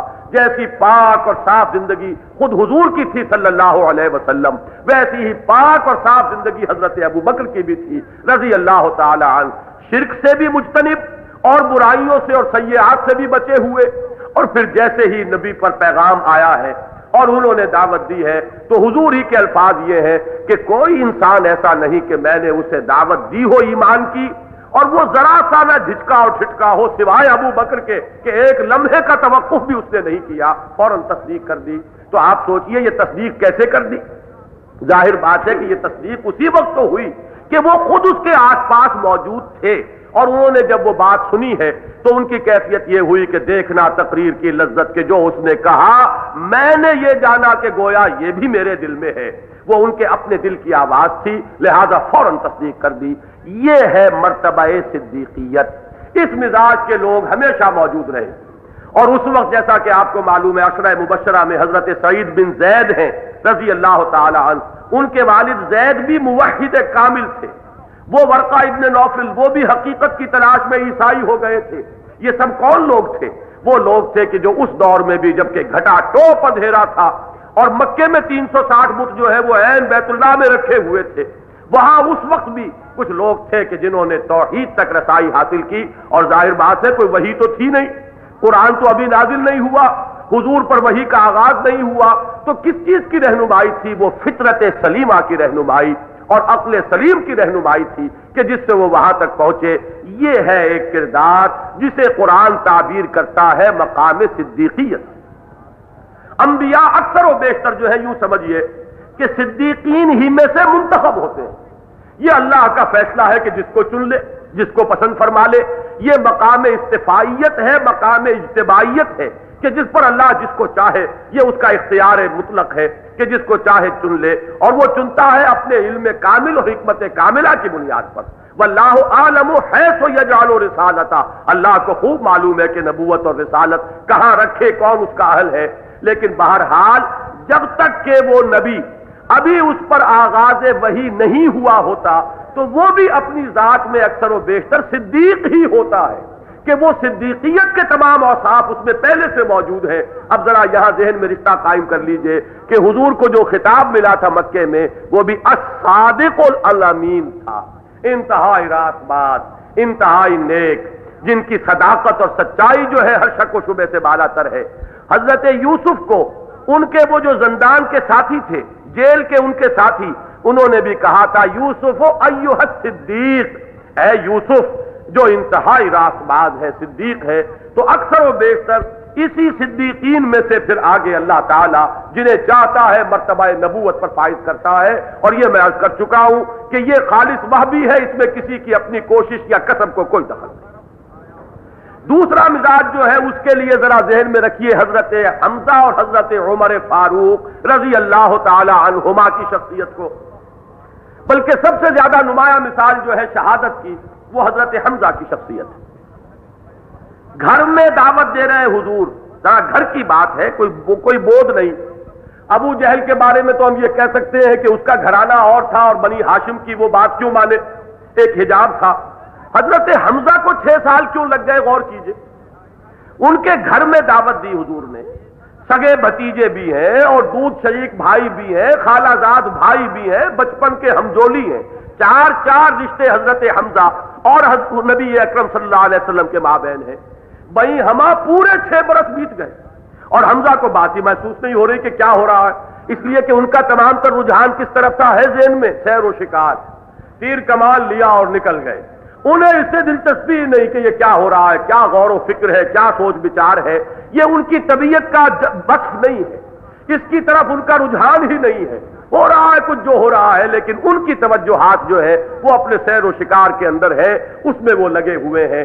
ان کے اندر وہ قوت فعل جو ہے اور قوت عملیہ جو ہے ان کی، وہ تو بڑی چاق اور چوبند ہے، لیکن وہ قواعد فکریہ جو ہے یوں کہہ سکتے ہیں کہ ڈورمنٹ ہیں، سوئے ہوئے ہیں، وہ پوری طرح بروئے کار نہیں آئے۔ یہ جو لوگ ہیں انہیں وقت گزر جاتا ہے۔ حضرت عمر کو بھی 6 سال لگے اور حضرت حمزہ کو بھی 6 سال لگے، حالانکہ مکے کی چھوٹی سی بستی ہے اور ایک کشمکش ہے وہاں، ایک یوں سمجھیے عما یتساءلون عن النبأ العظیم الذی هم فیہ مختلفون، ایک بڑی کنٹروورسی ہے جو جاری ہے، تشدد ہو رہا ہے۔ یہاں پہ حضرت بلال پر، وہاں حضرت خباب بن الارض پر، وہ آل یاسر پر ابو جہل جو ہے برچے تانے کھڑا ہے، انہیں کچھ پتہ نہیں کیا ہو رہا ہے۔ یہ تو اپنے اسی سیر و شکار میں، یا حضرت عمر کی بھی شخصیت جو اسلام لانے سے پہلے نظر آتی ہے، اس میں سبھی کچھ ہے جو ہوا کرتا ہے، شراب بھی ہے اور کھیل کود بھی ہے، لڑائی دنگا بھی ہے، بلکہ اس طرح کے انسان کے راہ چلتے لڑائی مول لینا، یہ ان کے مزاج کا ایک وصف ہے جو نظر آتا ہے۔ یہ ہیں وہ لوگ کہ جو فوراً نہیں آ سکتے، اس لیے کہ ان کی توجہ ادھر نہیں، یہ جب بھی آتے ہیں کسی جذباتی اپیل سے آتے ہیں۔ حضرت حمزہ کو جذباتی اپیل کیا تھی یاد ہے؟ شکار سے واپس آئے، کمان ابھی کندھے پر تھی، اتاری نہیں تھی۔ لونڈی نے کہا کہ آج تمہارے بھتیجے کے ساتھ بہت برا سلوک کیا ہے ابو جہل نے اور بڑی توہین کی ہے۔ اسی وقت وہ جذبات جو ہے وہ جوش میں آئے۔ اچھا، اور وہیں ابھی کمان اتاری نہیں، پہنچے وہاں، وہ بیٹھا ہوا اپنا پرا لیے ہوئے، اس کی بڑی چوپال تھی، وہاں جا کر کہتے ہیں کہ تم نے یہ کیا ہے، دوبارہ اگر یہ حرکت کی تو مجھ سے زیادہ برا کوئی نہیں ہوگا۔ اور اس کے بعد دفتن خیال آتا ہے، اور اچھا اگر ایسی بات ہے تو چلو میں اس پر ایمان لایا، اب آؤ میدان میں اگر مقابلہ کرنا۔ یہ انداز ہے حضرت حمزہ رضی اللہ تعالیٰ عنہ کے ایمان کا، اور حضرت عمر فاروق کا ایمان۔ چلے تھے تلوار لے کر قتل کرنے حضور کو، حضور کی زندگی کا چراغ جو ہے گل کرنے چلے تھے۔ وہ درمیان میں کسی نے کہا بعد میں خبر لینا، اور معلوم ہوتا ہے کہ وہ بھی کوئی ایمان لائے ہوئے تھے کہ جنہوں نے رخ موڑا ہے حضرت عمر کا تیور دیکھ کر کہ پہلے اپنے گھر کی خبر لو، تمہاری بہن ایمان لا چکی، تمہارے بہنوں ایمان لا چکے۔ وہی حضرت سعید ابن زید، زید کے بیٹے سعید جو عشرہ مبشرہ میں ہیں، اور ان کی اہلیہ فاطمہ بنت خطاب جو ہمشیرہ ہے حقیقی حضرت عمر کی رضی اللہ تعالی عنہما، عنہم کہنا چاہیے، حضرت سعید اور فاطمہ اور حضرت عمر فاروق رضی اللہ تعالی عنہم اجمعین۔ تو وہاں جا کے خبر لو۔ اب وہ ذرا اندازہ کیجئے اس غیظ اور غضب کا اور تیش کا جس میں عمر گئے ہوں گے۔ دروازے پر دستک دی، اندر ہلچل مچ گئی، اور وہ قرآن مجید کے اوراق وہ جو پڑھے جا رہے تھے ان کو چھپایا گیا۔ آتے ہی اندر مارنا شروع کیا ہے، بہنوئی کو مارا، بہن کو مارا، مار مار کے لہو لہان کر دیا۔ بہن کی زبان سے کلمہ نکلا کہ عمر چاہے ہمیں ہلاک کر دو، لیکن جو ہدایت اللہ نے ہمیں دی ہے اب ہم اس سے لوٹنے والے نہیں۔ ایک دم انقلاب آتا ہے۔ یہ چیز کیا ہے کہ جس نے اس صنف نازک کو یہ پہاڑ کی چٹان بنا دیا ہے؟ یہ مار کھانے کو تیار لیکن پیچھے قدم ہٹانے کو تیار نہیں۔ بس عمر کی زندگی جو ہے وہ رخ تبدیل ہو گیا۔ ایک جذباتی انداز ہے، یہاں کوئی عقلی دلیل نہیں تھی، کوئی غور و فکر کا مادہ یہاں نہیں ہے، بلکہ یہ وہ جذباتی اپیل ہے کہ جس میں معلوم ہوتا کہ غبارے کے اندر سے ہوا نکال دی، وہ سارا جوش اور خروش اور غیظ اور غضب اور تیش اور غصہ سب ختم ہو گیا، اور وہ عمر اب اور عمر ہے۔ علامہ اقبال نے بات کہی، ذرا سی مختلف ہو گئی یہ بات۔ قرات کا مرحلہ تو بعد میں آیا ہے، تمہیں دانی کے سودے قراتے تو دگرگوں کرد تقدیر عمر را۔ خاتون سے خطاب کرتے ہوئے علامہ اقبال کہہ رہے ہیں کہ تمہاری قرات کے سوز سے ہے فاطمہ، حضرت عمر کی تقدیر بدل گئی۔ تو واقعہ یہ ہے کہ وہ قرات کے سوز سے نہیں، بلکہ وہ جو ایک عظیمت کا مشاہدہ کیا حضرت عمر فاروق نے کہ یہ میری بہن صنف نازک سے ہوتے ہوئے وہ کیا چیز ہے کہ جس نے اسے فولاد بنا دیا ہے، اور کو ہمالیہ کا سا عزم جو ہے ان کو دے دیا ہے۔ یہاں سے عمر بدلے ہیں، اور پھر وہ عمر کہاں سے کہاں پہنچے اس کو ذہن میں لے آئیے۔ پھر وہ دست و بازو بنے محمد الرسول اللہ صلی اللہ علیہ وسلم کا، پھر وہ ذریعہ بنے ہیں کہ پہلی مرتبہ خانہ کعبہ میں جا کر مسلمانوں نے جماعت کے ساتھ نماز پڑھی ہے، اور پہلی مرتبہ علی اعلان جو ہے ڈنکے کی چوٹ وہاں پر توحید کا کلمہ بلند کیا گیا۔ یہ ہیں شہداء۔ قوت عملی ان کی اتنی ہوتی ہے کہ پھر جب یہ آتے ہیں تو بہت سو کو پیچھے چھوڑ جاتے ہیں۔ حضرت مسیح کے الفاظ ہیں انجیل میں کہ کتنے ہی ہیں کہ جو بعد میں آتے ہیں لیکن آگے نکل جاتے ہیں۔ ان لوگوں کے اندر وہ قوائے عملیہ چونکہ ان کی جو ہے بہت بیدار ہوتی ہیں اور فعال ہوتے ہیں، تو یہ نکلتے ہیں تو بظاہر صدیقین کو بھی پیچھے چھوڑ جاتے ہیں۔ بظاہر کہہ رہا ہوں، یہ ممکن نہیں ہے۔ صدیق کے مرتبے سے آگے نہیں نکل سکتا کبھی شہید، اور نہ کبھی صدیق جو ہے وہ نبی کے مرتبے کو پہنچ سکتا ہے۔ یہ حفظ مراتب نہ کنی زندگی، یہ حفظ مراتب تو ذہن میں رکھیے۔ اس لیے میں نے بظاہر کہا کہ یہ وہ لوگ ہیں کہ جو بظاہر پھر صدیقین کو بھی پیچھے چھوڑ جاتے ہیں، اس لیے کہ ان میں وہ جوش، وہ جذبہ عمل اور وہ قوائے عملیہ جتنی ان کی چاق و چوبند ہوتی ہیں اس کا ظہور ہوتا ہے، اور اس کا ظہور پھر نبی کا دست و بازو بن کر، اور وہی جو فریضہ رسالت کی ادائیگی ہے اس میں ان کے ساتھی بن کر۔ اس اعتبار سے وہ لفظ شہید جو ہے در حقیقت مرتبہ رسالت سے کہ ہم معنی بن جاتا ہے کہ وہ فریضہ تبلیغ کی ادائیگی میں اور وہ جو کار رسالت ہے اور فرائض رسالت کی انجام دہی میں شہداء جو ہے وہ سب سے زیادہ نمایاں نظر آتے ہیں انبیاء کرام کے دائیں بائیں، کہ ان کی جو سپورٹ ہے اور ان کا تعاون اور ان کی مدد اور نصرت، اس سے وہ قافلہ جو ہے وہ آگے چلتا ہے۔ تو شہداء کی بہترین مثالیں امت محمد صلی اللہ علیہ وسلم میں حضرت عمر فاروق ہے اور حضرت حمزہ رضی اللہ تعالی عنہما، اور صدیقین کی اعلیٰ ترین مثالیں صدیق اکبر تو بلا شائبہ ریب و شک حضرت ابو بکر ہے رضی اللہ تعالی عنہ. مزید دو مثالیں ذہن میں لانی ہو تو ایک حضرت خدیجہ الکبریٰ ہے رضی اللہ تعالی عنہا. ان کی شخصیت بھی دیکھیے، طاہرہ کا خطاب انہیں ملا تھا، پاک باز خاتون جس کے دامن پر کہیں کوئی داغ نہیں تھا. وہ اس سے پہلے کہ حضور کے حوالہ عقد میں آئی ہو اور اس سے پہلے کہ حضور پر وحی کا آغاز ہوا ہو، ان کو طاہرہ کا خطاب دیا گیا معاشرے کی طرف سے، اور اسی طریقے سے انہوں نے بھی تصدیق میں سبقت کی ہے. اور دوسرے پھر مثال ہے حضرت عثمان غنی رضی اللہ تعالی عنہ کی، اور یہ ذوالنورین ہے اس معنی میں کہ یہاں دونوں نور جمع ہو گئے کہ یہاں نور صدیقیت بھی ہے، نور شہادت بھی ہے.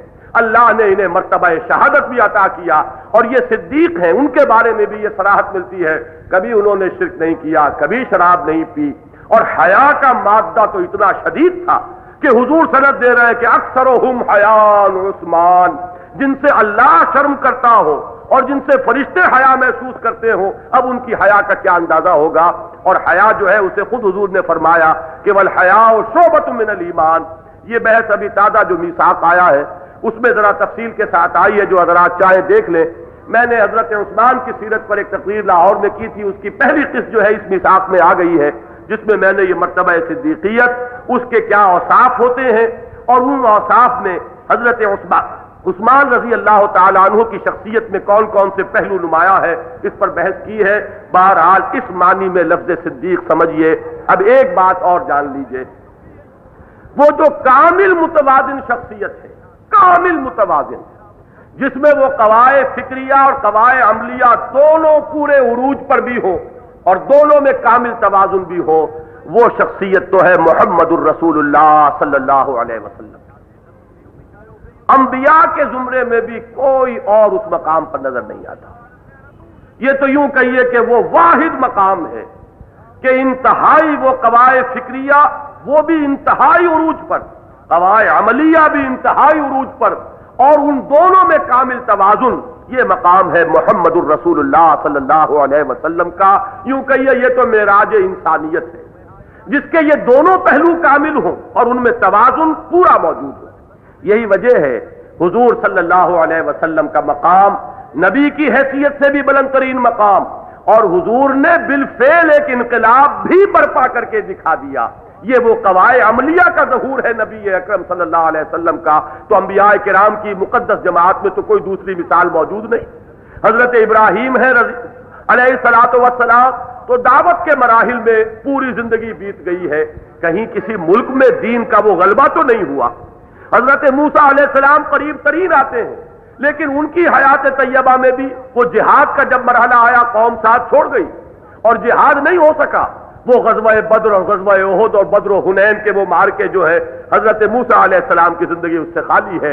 اور حضرت موسیٰ کا انتقال ہو گیا جبکہ ابھی وہ بھٹک رہے تھے صحرائے تیہ کے اندر بنی اسرائیل، اس سزا کی وجہ سے جو انہیں ملی ہے جہاد اور قتال سے روگردانی کے باعث. حضرت مسیح علیہ السلام ہے، تو ہم تو پہلے تو یہ سمجھتے تھے کہ شاید 12 ہی شاگرد تھے، کل ان کے حواری 12 تھے، لیکن انجیل برنباس سے معلوم ہوا کہ 100 سے زائد تھے، لیکن قریب ترین یہ 12 ہی تھے. تو اس سے زیادہ حضرت مسیح علیہ السلام کی زندگی میں تو کوئی انقلاب نہیں آیا. یہ ہے قریب ترین جو حضور کے آتے ہیں اولو العزم من الرسل. یہ واحد مثال ہے محمد الرسول اللہ صلی اللہ علیہ وسلم کی کہ 23 برس کے عرصے میں دعوت کا آغاز بھی کیا تنے تنہا. وہ مرحلہ ذہن میں لائیے کہ گھر میں اپنی اہلیہ محترمہ کے سامنے دعوت پیش کی، اپنے یار غار صدیق اکبر کے سامنے دعوت پیش کی، جبکہ محمد تنہا تھے. 1 سے 2 ہوئے، 2 سے 3 ہوئے، 3 سے 4 ہوئے، 4 سے 5 ہوئے. یہاں سے بات شروع ہو رہی ہے. ایسے نہیں کہ حضرت موسیٰ کو ایک پوری بنی بنائی قوم بنی اسرائیل کی پہلے سے مل گئی ہو، نہیں. وہ ساری تعمیر کے لیے پہلی اینٹ بھی خود رکھی ہے، دوسری اینٹ بھی خود رکھی ہے، تیسری اینٹ بھی خود رکھی ہے، اور کل 23 برس کے عرصے میں ایک عظیم قصر ہے، ایک عظیم عمارت ہے جو تیار کر دی، اور ایک پورے ملک پہ اللہ کا دین غالب کر دیا، قائم کر دیا. اس کی کوئی دوسری مثال پوری انسانی تاریخ میں موجود نہیں. یہ سب کیا ہے؟ در حقیقت حضور کی شخصیت کا وہ معاملہ کہ اس میں قواعد علمیہ اور قواعد ذہنیہ وہ بھی اپنے انتہائی عروج پر، اور قواعد عملیہ بھی اس انتہائی عروج پر، اور دونوں کے مابین ایک کامل توازن. بقیہ انبیاء کرام کا معاملہ یہ ہے کہ یا تو وہ مرتبہ صدیقیت میں سے ان کو اللہ نے چن لیا. مزاجن یا تو صدیق ہے اور یا مزاج کے اعتبار سے وہ شہداء کا مزاج رکھتے ہیں اور ان کو اللہ نے شرف نبوت سے نواز دیا. نبوت وہابی ملکہ ہے، اس میں پھر میں عرض کر رہا ہوں، پہلے کئی مرتبہ دوہرا چکا، کسب کو دخل نہیں ہے. وہ جو شہداء کا سا مزاج رکھنے والے ہیں وہ ذہن میں لائیے. حضرت اسماعیل علیہ السلام کے بارے میں جو کچھ بھی ہمیں معلوم ہے وہ حضرت حمزہ کو دیکھ لیجئے اور حضرت اسماعیل کو دیکھ لیجئے.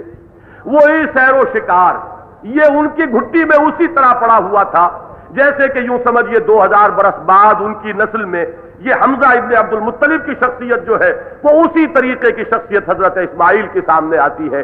اسی طرح حضرت موسیٰ کو دیکھیے علی نبینا علیہ الصلوۃ والسلام، ایک تھپڑ مارا تھا اور جان نکال دی. طبیعت میں وہ جلالی رنگ. حضرت حمزہ اور حضرت عمر فاروق رضی اللہ تعالی عنہما ان کو ذہن میں لائیے اور وہ حضرت موسیٰ علیہ السلام کی شخصیت کا موازنہ کیجئے تو معلوم ہوگا کہ ان کے مزاج میں بھی وہ عنصر جو ہے وہ غالب تھا. وہ بنیادی طور پر حضرت ابراہیم کا معاملہ اور ہے، ان میں وہی سلامت طبع، وہی شروع سے غور و فکر کا مادہ. سورہ انعام میں جس کی پوری تشریح جو ہے آئی ہے قرآن مجید میں، غور و فکر ہے، سوچ بچار ہے، کائنات پر اور اس کی شواہد پر، آیات الہی پر غور و فکر ہو رہا ہے. وہی سلامتی طبع، وہی سلامتی فکر. یہ نہیں کہیں حضرت ابراہیم کے بارے میں ملے گا کہ کسی کو مکہ مارا ہو فوقذہ موسیٰ فقضى علیہ، یہ معاملہ نہیں ہے. تو یہ دو مزاج آپ کو انبیاء کے اندر بھی مختلف نظر آئیں گے. ایک وہ کہ جن میں اوصاف صدیقیت نمایاں تھے اور وہاں سے انہیں چنا گیا اور خلعت فاخرہ نبوت جو ہے انہیں پہنا دی گئی، اور کچھ وہ تھے کہ جن کے مزاج میں وہ شہادت والا جو عنصر ہے وہ مزاج غالب نظر آتا ہے، انہیں چن لیا گیا اور اللہ نے انہیں نبوت سے سرفراز فرما دیا. ان کو کہا صدیق النبیہ، ان کو کہا رسول النبیہ، اس لیے کہ مرتبہ شہادت کو بہت گہری مناسبت ہے فرائض رسالت کی ادائیگی سے. یہ ہے شرع. اس رکوع میں یا ان دو رکوع میں جو ہم پڑھ رہے ہیں یہ کیا بات ہے جو آئی ہے کہ دو انبیاء کے بارے میں آیا انہو کان صدیقا نبیہ، حضرت ابراہیم اور حضرت ادریس علیہ السلام کے لیے، اور دو کے بارے میں آیا انہو کان رسول النبیہ، وہ ہے حضرت موسیٰ اور حضرت اسماعیل علیہ السلام. تو یہ در حقیقت مزاج کا وہ فرق ہے. اس مسئلے پر بہت کم لوگوں نے توجہ دی اور بعض جگہ میں نے دیکھا ہے بڑا دکھ ہوا، بڑے سرسری یہاں سے گزر گئے ہیں. ان الفاظ کا حق ادا کرنے کی سعی نہیں کی گئی ہے. غور و فکر کیا جائے تو یہ ہے در حقیقت انبیاء کے اپنے مزاج کے اندر ایک فرق، مختلف شخصیتوں کا جو اعتبار ہم رکھیں گے. اور جیسا کہ میں عرض کر چکا وہ شخصیت کامل، انسان کامل، اور وہ جو معراج انسانیت پر فائز ہیں وہ تو ایک ہی شخصیت ہے اور وہ ہے محمد الرسول اللہ صلی اللہ علیہ وسلم. وَاذْكُرْ فِي الْكِتَابِ إِبْرَاهِيمَ إِنَّهُ كَانَ صِدِّيقًا نَبِيًّا. جو مشکل چیزیں تھیں وہ میں نے بیان کر دی ہیں. اب ان دو رکوعوں میں انشاءاللہ کہیں آپ کو زیادہ رکنا نہیں پڑے گا اور ذکر کرو اے محمد صلی اللہ علیہ وسلم. اس کتاب میں قرآن مجید میں نے اس موضوع پر بھی 3 اقساط میں ایک مقالہ میثاق میں لکھا تھا، لیکن وہ پرانی بات ہے، وہ پرچے اب مل نہیں سکیں گے. یہ مضمون ابھی نامکمل تھا، اگر اللہ نے توفیق دی اور اس کی تکمیل میں کر سکا تو پھر کتابی شکل میں شائع کر دوں گا کہ نبی اور رسول کا کیا فرق ہے، صدیق اور شہید میں کیا فرق ہے، کیا ان کی شخصیتوں کے اندر، مزاج کے اندر کیا فرق ہوتا ہے، اور پھر یہ کہ یہ رسول النبیہ کیوں آیا اور صدیق النبیہ کیوں آیا. ان پر میں نے بحث کی ہے تفصیل کے ساتھ. انہو کان صدیق النبیہ، یقیناً وہ صدیق نبی تھے، اپنے مزاج کے اعتبار سے صدیق اور اپنے مرتبے کے اعتبار سے نبی. مرتبہ نبوت پر اللہ نے فائز کیا. اذ قال لابیہ، یاد کرو جب کہ کہا انہوں نے اپنے والد سے. یہ ہمارے ہاں ایک فرقے نے یہ بات پھیلا دی ہے کہ آزر حضرت ابراہیم کا باپ نہیں تھا، چچا تھا، اس لیے کہ ان کا جو مذہبی عقائد کا تانا بانا ہے اس میں نسل کو بڑا دخل ہے. ان کے تمام عقائد جو ہے وہ نسل پر چلتے ہیں. لہذا کیسے مان لے کہ نبی کا باپ مشرک ہو سکتا ہے؟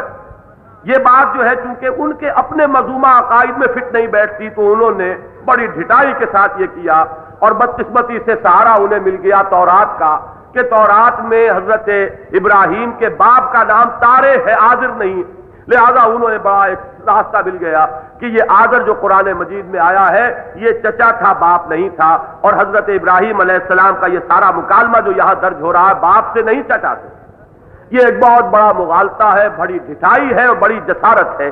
اس کے لیے ذرا نوٹ کر لیجئے سورہ انعام کی آیت نمبر 74، اذ قال ابراہیم لأبیہ آذر تتخذ اصناما آلہا، اذ قال لأبیہ یا ابت، یا ابت انتہائی محبت اور پیار کے ساتھ خطاب ہے، ابا جان، اس سے بھی صحیح بات ادا نہیں ہوتی، اے میرے پیارے والد، اب اس سے بھی صحیح مفہوم ادا نہیں ہوتا، بڑے ہی احترام کے ساتھ بڑی محبت کے ساتھ خطاب کر رہے ہیں، یا ابت لم تعبد ما لا يسمع ولا يبصر ولا يغني عنك شيئا، کیوں پرستش کر رہے ہیں آپ ان چیزوں کی جو نہ سنتی ہیں نہ دیکھتی ہیں، نہ آپ سے کوئی چیز دور کر سکتی ہیں، کوئی آپ کی تکلیف دور کرنے کی قدرت انہیں حاصل نہیں، یہ چاہے اجرام سماویہ ہو اور چاہے یہ بت ہوں، یہ تصویریں ہوں، اور یہ جو اپنے ہاتھ سے تراش کر مجسمے آپ نے اور آپ کی قوم نے اپنے سامنے رکھ لیے ہیں، جن کے سامنے سجدے کیے جا رہے ہیں، ڈنڈوت لائی جا رہی ہے،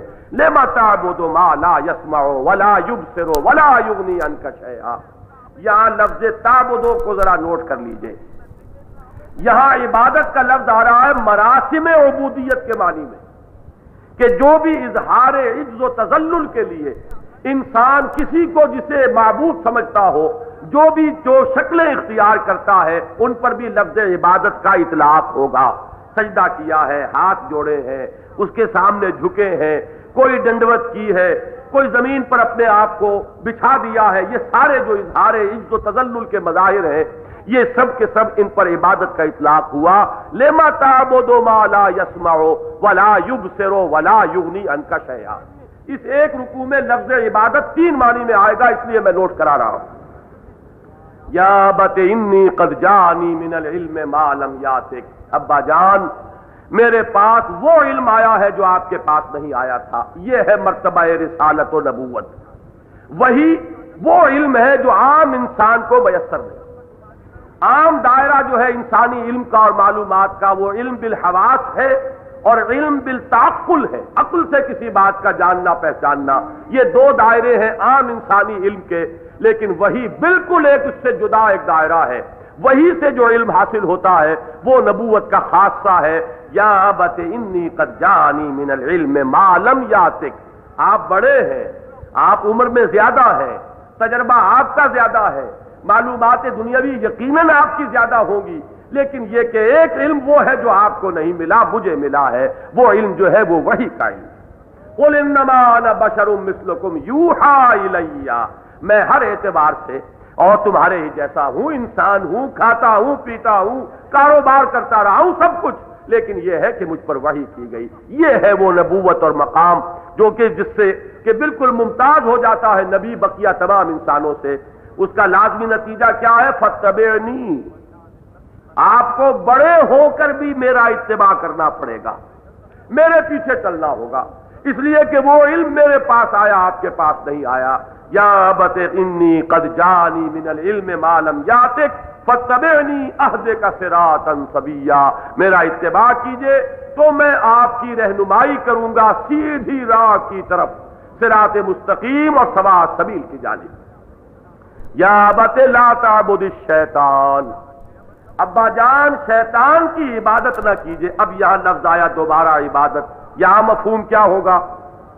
یہاں مراسم عبودیت مراد نہیں لیے جا سکتے، کسی نے بھی شیطان کا مجسمہ بنا کر اسے پوجا نہیں ہے، کسی نے شیطان کو سجدہ نہیں کیا، شیطان کو شیطان مان کر اس کی پرستش کرنے کا کوئی سوال پیدا نہیں ہوا، لیکن یہاں اطاعت کے معنی میں ہے کہنا ماننا، شیطان کے کہنے میں آ جانا، شیطان کے بتائے ہوئے راستے پر چل پڑنا، اس کو بھی عبادت سے تعبیر کیا جا رہا ہے۔ یا ابت لا تعبد الشیطان، ابا جان شیطان کی بندگی نہ کیجئے، ان الشیطان کان للرحمن عصیا، واقعہ یہ ہے کہ شیطان رحمان کا نافرمان تھا، سرکش تھا، اس نے تبرد کی اور استکبار کی روش اختیار کی اللہ کے سامنے کہ جو رحمان ہے اور رحیم ہے۔ یا ابت ابا جان، چاروں آیتیں ہیں اور چاروں کا آغاز یا ابت ابا جان۔ اس میں جیسا کہ میں نے عرض کیا وہ جو ہے انداز ایک تبلیغ میں جو سوز ہو، جو محبت ہو، جو خیر خواہی اور نصح کا ایک رنگ ہونا چاہیے، اس کو سمجھ لیجئے۔ ابا جان مجھے یہ اندیشہ ہے، مجھے یہ خوف ہے، مجھے یہ ڈر ہے، انی اخاف ان یمسک عذاب من الرحمن، کہ رحمان کا عذاب آپ پر مسلط ہو جائے، فتکون للشیطان ولیا، اور آپ شیطان ہی کے ساتھی بن جائے ہمیشہ ہمیش کے لیے، جہنم میں جھونک دیے جائیں اسی کے ساتھی بن کر، وتکون للشیطان ولیا۔ یہ ہے چار آیات، بڑی عجیب ہیں قرآن مجید میں یہ تبلیغ کے لیے۔ جیسے سورہ یوسف میں حضرت یوسف علیہ السلام کا واعظ ہے، جو انہوں نے اپنے جیل میں جو ان کے نظر بند تھے قیدی ان کے ساتھ ان کو دعوت دی ہے۔ واقعہ یہ ہے جیل کا واعظ بڑا عجیب واعظ ہے۔ اسی طرح انجیل میں حضرت مسیح کا ایک واعظ جو ہے سرمن آف دی ماؤنٹ، پہاڑی کا واعظ، واقعہ یہ ہے کہ مواعظ میں اس کا بھی بڑا اونچا مقام ہے۔ اور یہ ہے کہ بیٹا اگر باپ کے سامنے دعوت پیش کر رہا ہو اور تبلیغ کر رہا ہو اور پیغام دے رہا ہو توحید کا، تو اس کے لیے ایک مثال حضرت ابراہیم علیہ السلام کا یہ واقعہ۔ لیکن جواب کیا ملا؟ قال راغب انت عن آلہتی یا ابراہیم۔ اس کو جس طرح میں نے پڑھا ہے اس میں وہ پورا انداز آ گیا۔ باپ نے بڑا ہی ڈانٹتے ہوئے ڈپٹتے ہوئے کہا کیا تم میرے آلہہ، میرے معبودوں سے برگشتہ ہو گئے ہو؟ یہ رغبت کا لفظ یہاں نوٹ کیجئے۔ راغب اردو میں تو ہم بولتے ہیں رغبت ایک ہی معنی میں، کسی شے کی طرف میلان، لیکن عربی میں یہ صلوں کی تبدیلی سے بالکل دو مختلف متضاد معنی دے گا۔ رغبت الہ کسی شے کی طرف راغب ہو جانا، اور رغبت جب عن کے ساتھ آئے گا کسی شے سے متنفر ہو جانا، کسی شے سے برگشتہ ہو جانا۔ اراغب انت عن آلہتی یا ابراہیم، ابراہیم تم میرے معبودوں سے برگشتہ ہو رہے ہو؟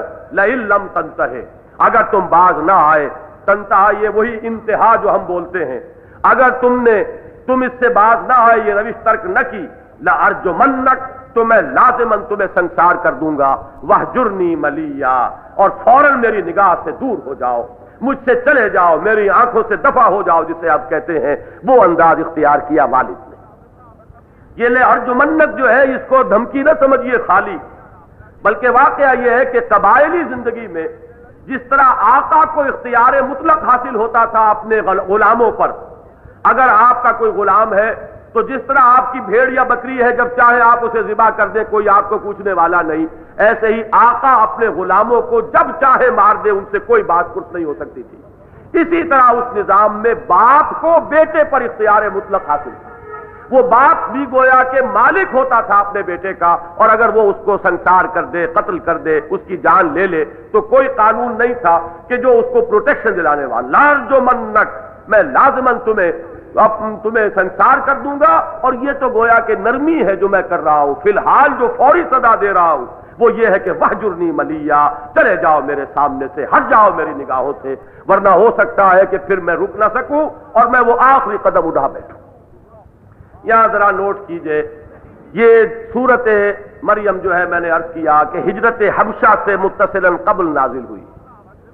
اس میں گویا کہ ایک پہا رکھ دیا گیا ہے ان مہاجرین پر کہ جو ہجرت کر کے گھر بار چھوڑ کر جا رہے تھے، کہ یہ سنت براہیمی ہے، یہ وہی کچھ آج تم پر بیت رہا ہے۔ عثمان رضی اللہ تعالی عنہ جو اپنی اہلیہ حضرت رقیہ کے ساتھ، حضور نے فرمایا یہ پہلا جوڑا ہے جو یہ شوہر اور بیوی دونوں حضرت لوط علیہ السلام کے بعد یہ پہلا جوڑا ہے جو اللہ کی راہ میں ہجرت کر رہا ہے۔ تو یہ گویا کہ وہی سنت ابراہیمی تھی۔ اگر آج تمہیں گھر بار چھوڑنے پڑے، اگر آج تمہیں اپنے اہل و عیال سے منقطع ہونا پڑا، نوجوانوں کو اپنے ماں باپ سے کٹ جانا پڑا، تو در حقیقت یہ تمہارے جد امجد، تمہارے مورث اعلیٰ حضرت ابراہیم کی سنت ہے۔ یہی کچھ ان پر بیتی تھی، یہی کچھ ان کے والد نے ان کے ساتھ کیا تھا۔ وہجرنی ملیا، یہی لفظ ہے جس سے لفظ ہجرت بنا ہے، اپنا گھر بار چھوڑ کر اور اس سرزمین کو خیر بات کہہ کر صرف کلمہ توحید کے لیے کہیں اور نکل جانا۔ وہجرنی ملیا، چلے جاؤ، اور ملیا کہتے ہیں زمانہ طویل کو۔ سرے دست یہ صدا دے رہا ہوں کہ ایک طویل عرصے کے لیے میری نگاہوں سے دور ہو جاؤ۔ باقی یہ ہے گویا کہ اس میں ایک مہلت ہے، جیسے اصحاب کہف کو مہلت ملی تھی چند دنوں کی، سوچ لو، غور و فکر کر لو، اور وہ اسی عرصے میں جا کر پناہ گزین ہو گئے غار میں. اسی طرح گویا کہ حضرت ابراہیم کو باپ نے یہ نوٹس دیا ہے کہ سرے دست تو میری نگاہوں سے دور ہو جاؤ اور غور کر لو، اگر باز نہ آئے تم اپنی اس روش سے تو پھر میں تمہیں سنسار کرنے پر مجبور ہو جاؤں گا. قال سلام علیک. اس موحد کامل اور اس ابو الانبیاء اور امام الناس کا انداز دیکھیے. اس جھڑکی کے جواب میں بھی یہ نہیں کہ کوئی سخت بات کہہ کر نکلے ہوں، جاؤ تم جہنم میں، تم اور تمہارا یہ سارا دین نہیں. سلام علیک. وہی شان جو سورہ فرقان میں آئی ہے، وعباد الرحمن الذین یمشون علی الارض ہونا واذا خاطبهم الجاہلون قالوا سلاما. کہ جدا بھی ہو اگر داعی حق تو وہ بڑی ہی شائستگی کے ساتھ، بڑی ہی نرمی کے ساتھ ایسی بات کر کے جدا ہو کہ پھر بھی بات کرنے کا امکان باقی رہے. یہ نہیں کہ لاٹھی مار کر یا کسی طریقے سے ایسا انداز اختیار کر کے کہ پھر وہ کمیونیکیشن کا کوئی امکان ہی نہ رہے، گفت و شنید کا کوئی امکان ہی باقی نہ رہے. نہیں، سلام علیک، تم پر سلامتی ہو. ساستغفر لک ربی، میں اپنے رب سے آپ کے لیے استغفار کروں گا، معافی کا خاص گار بنوں گا. انہ کان بی حفیہ، وہ مجھ پر بڑا مہربان ہے، اس کی عنایتیں بے پایا ہے مجھ پر، اس کی شفقتیں اور اس کا رحم و فضل مجھ پر بے حد و حساب ہے. تو میں اس سے درخواست کروں گا آپ کو ہدایت سے نوازے، آپ کو اس گمراہی سے نکالے، آپ کے گناہوں کی بخشش فرمائے. ایک طرف یہ انداز، دوسری طرف یہ انداز کہ اپنے موقف پر ڈٹے ہوئے چٹان کی طرح. وَأَعْتَزِلُكُمْ وَمَا تَدْعُونَ مِن دُونِ اللَّهِ، موقف میں نرمی نہیں ہے اور میں چھوڑتا ہوں. یہ لفظ ہے جس سے اعتزال، فتنہ اعتزال بنا. اصل کہتے ہیں کسی چیز کو چھوڑ کر علیحدہ ہو جانا. اعتزال باب افتعال ہے. اسے اعتزلکم، میں اعلان برات کرتا ہوں، میں بھی تعلق منقطع کر رہا ہوں تم سے بھی اور تمہارے دین سے بھی اور اس سے بھی کہ جن کو تم پکارتے ہو. اعتزلکم وما تدعون من دون اللہ، خدا کو چھوڑ کر جنہیں تم نے مشکل کشا سمجھا ہے، جنہیں حاجت روا سمجھا ہے، جن کے سامنے نذرانے پیش کرتے ہو، جہاں چڑھاوے چڑھاتے ہو، جہاں منتیں مانگتے ہو اور جہاں جا کر تم مراسم عبودیت بجا لاتے ہو، جن کو پکارتے ہو اور دعائیں کرتے ہو، ان سب سے اعلان برات کر رہا ہوں. وَأَعْتَزِلُكُمْ وَمَا تَدْعُونَ مِن دُونِ اللَّهِ وَأَدْعُو رَبِّي، اور میں پکاروں گا صرف اپنے رب کو، وحدہ لا شریک کو.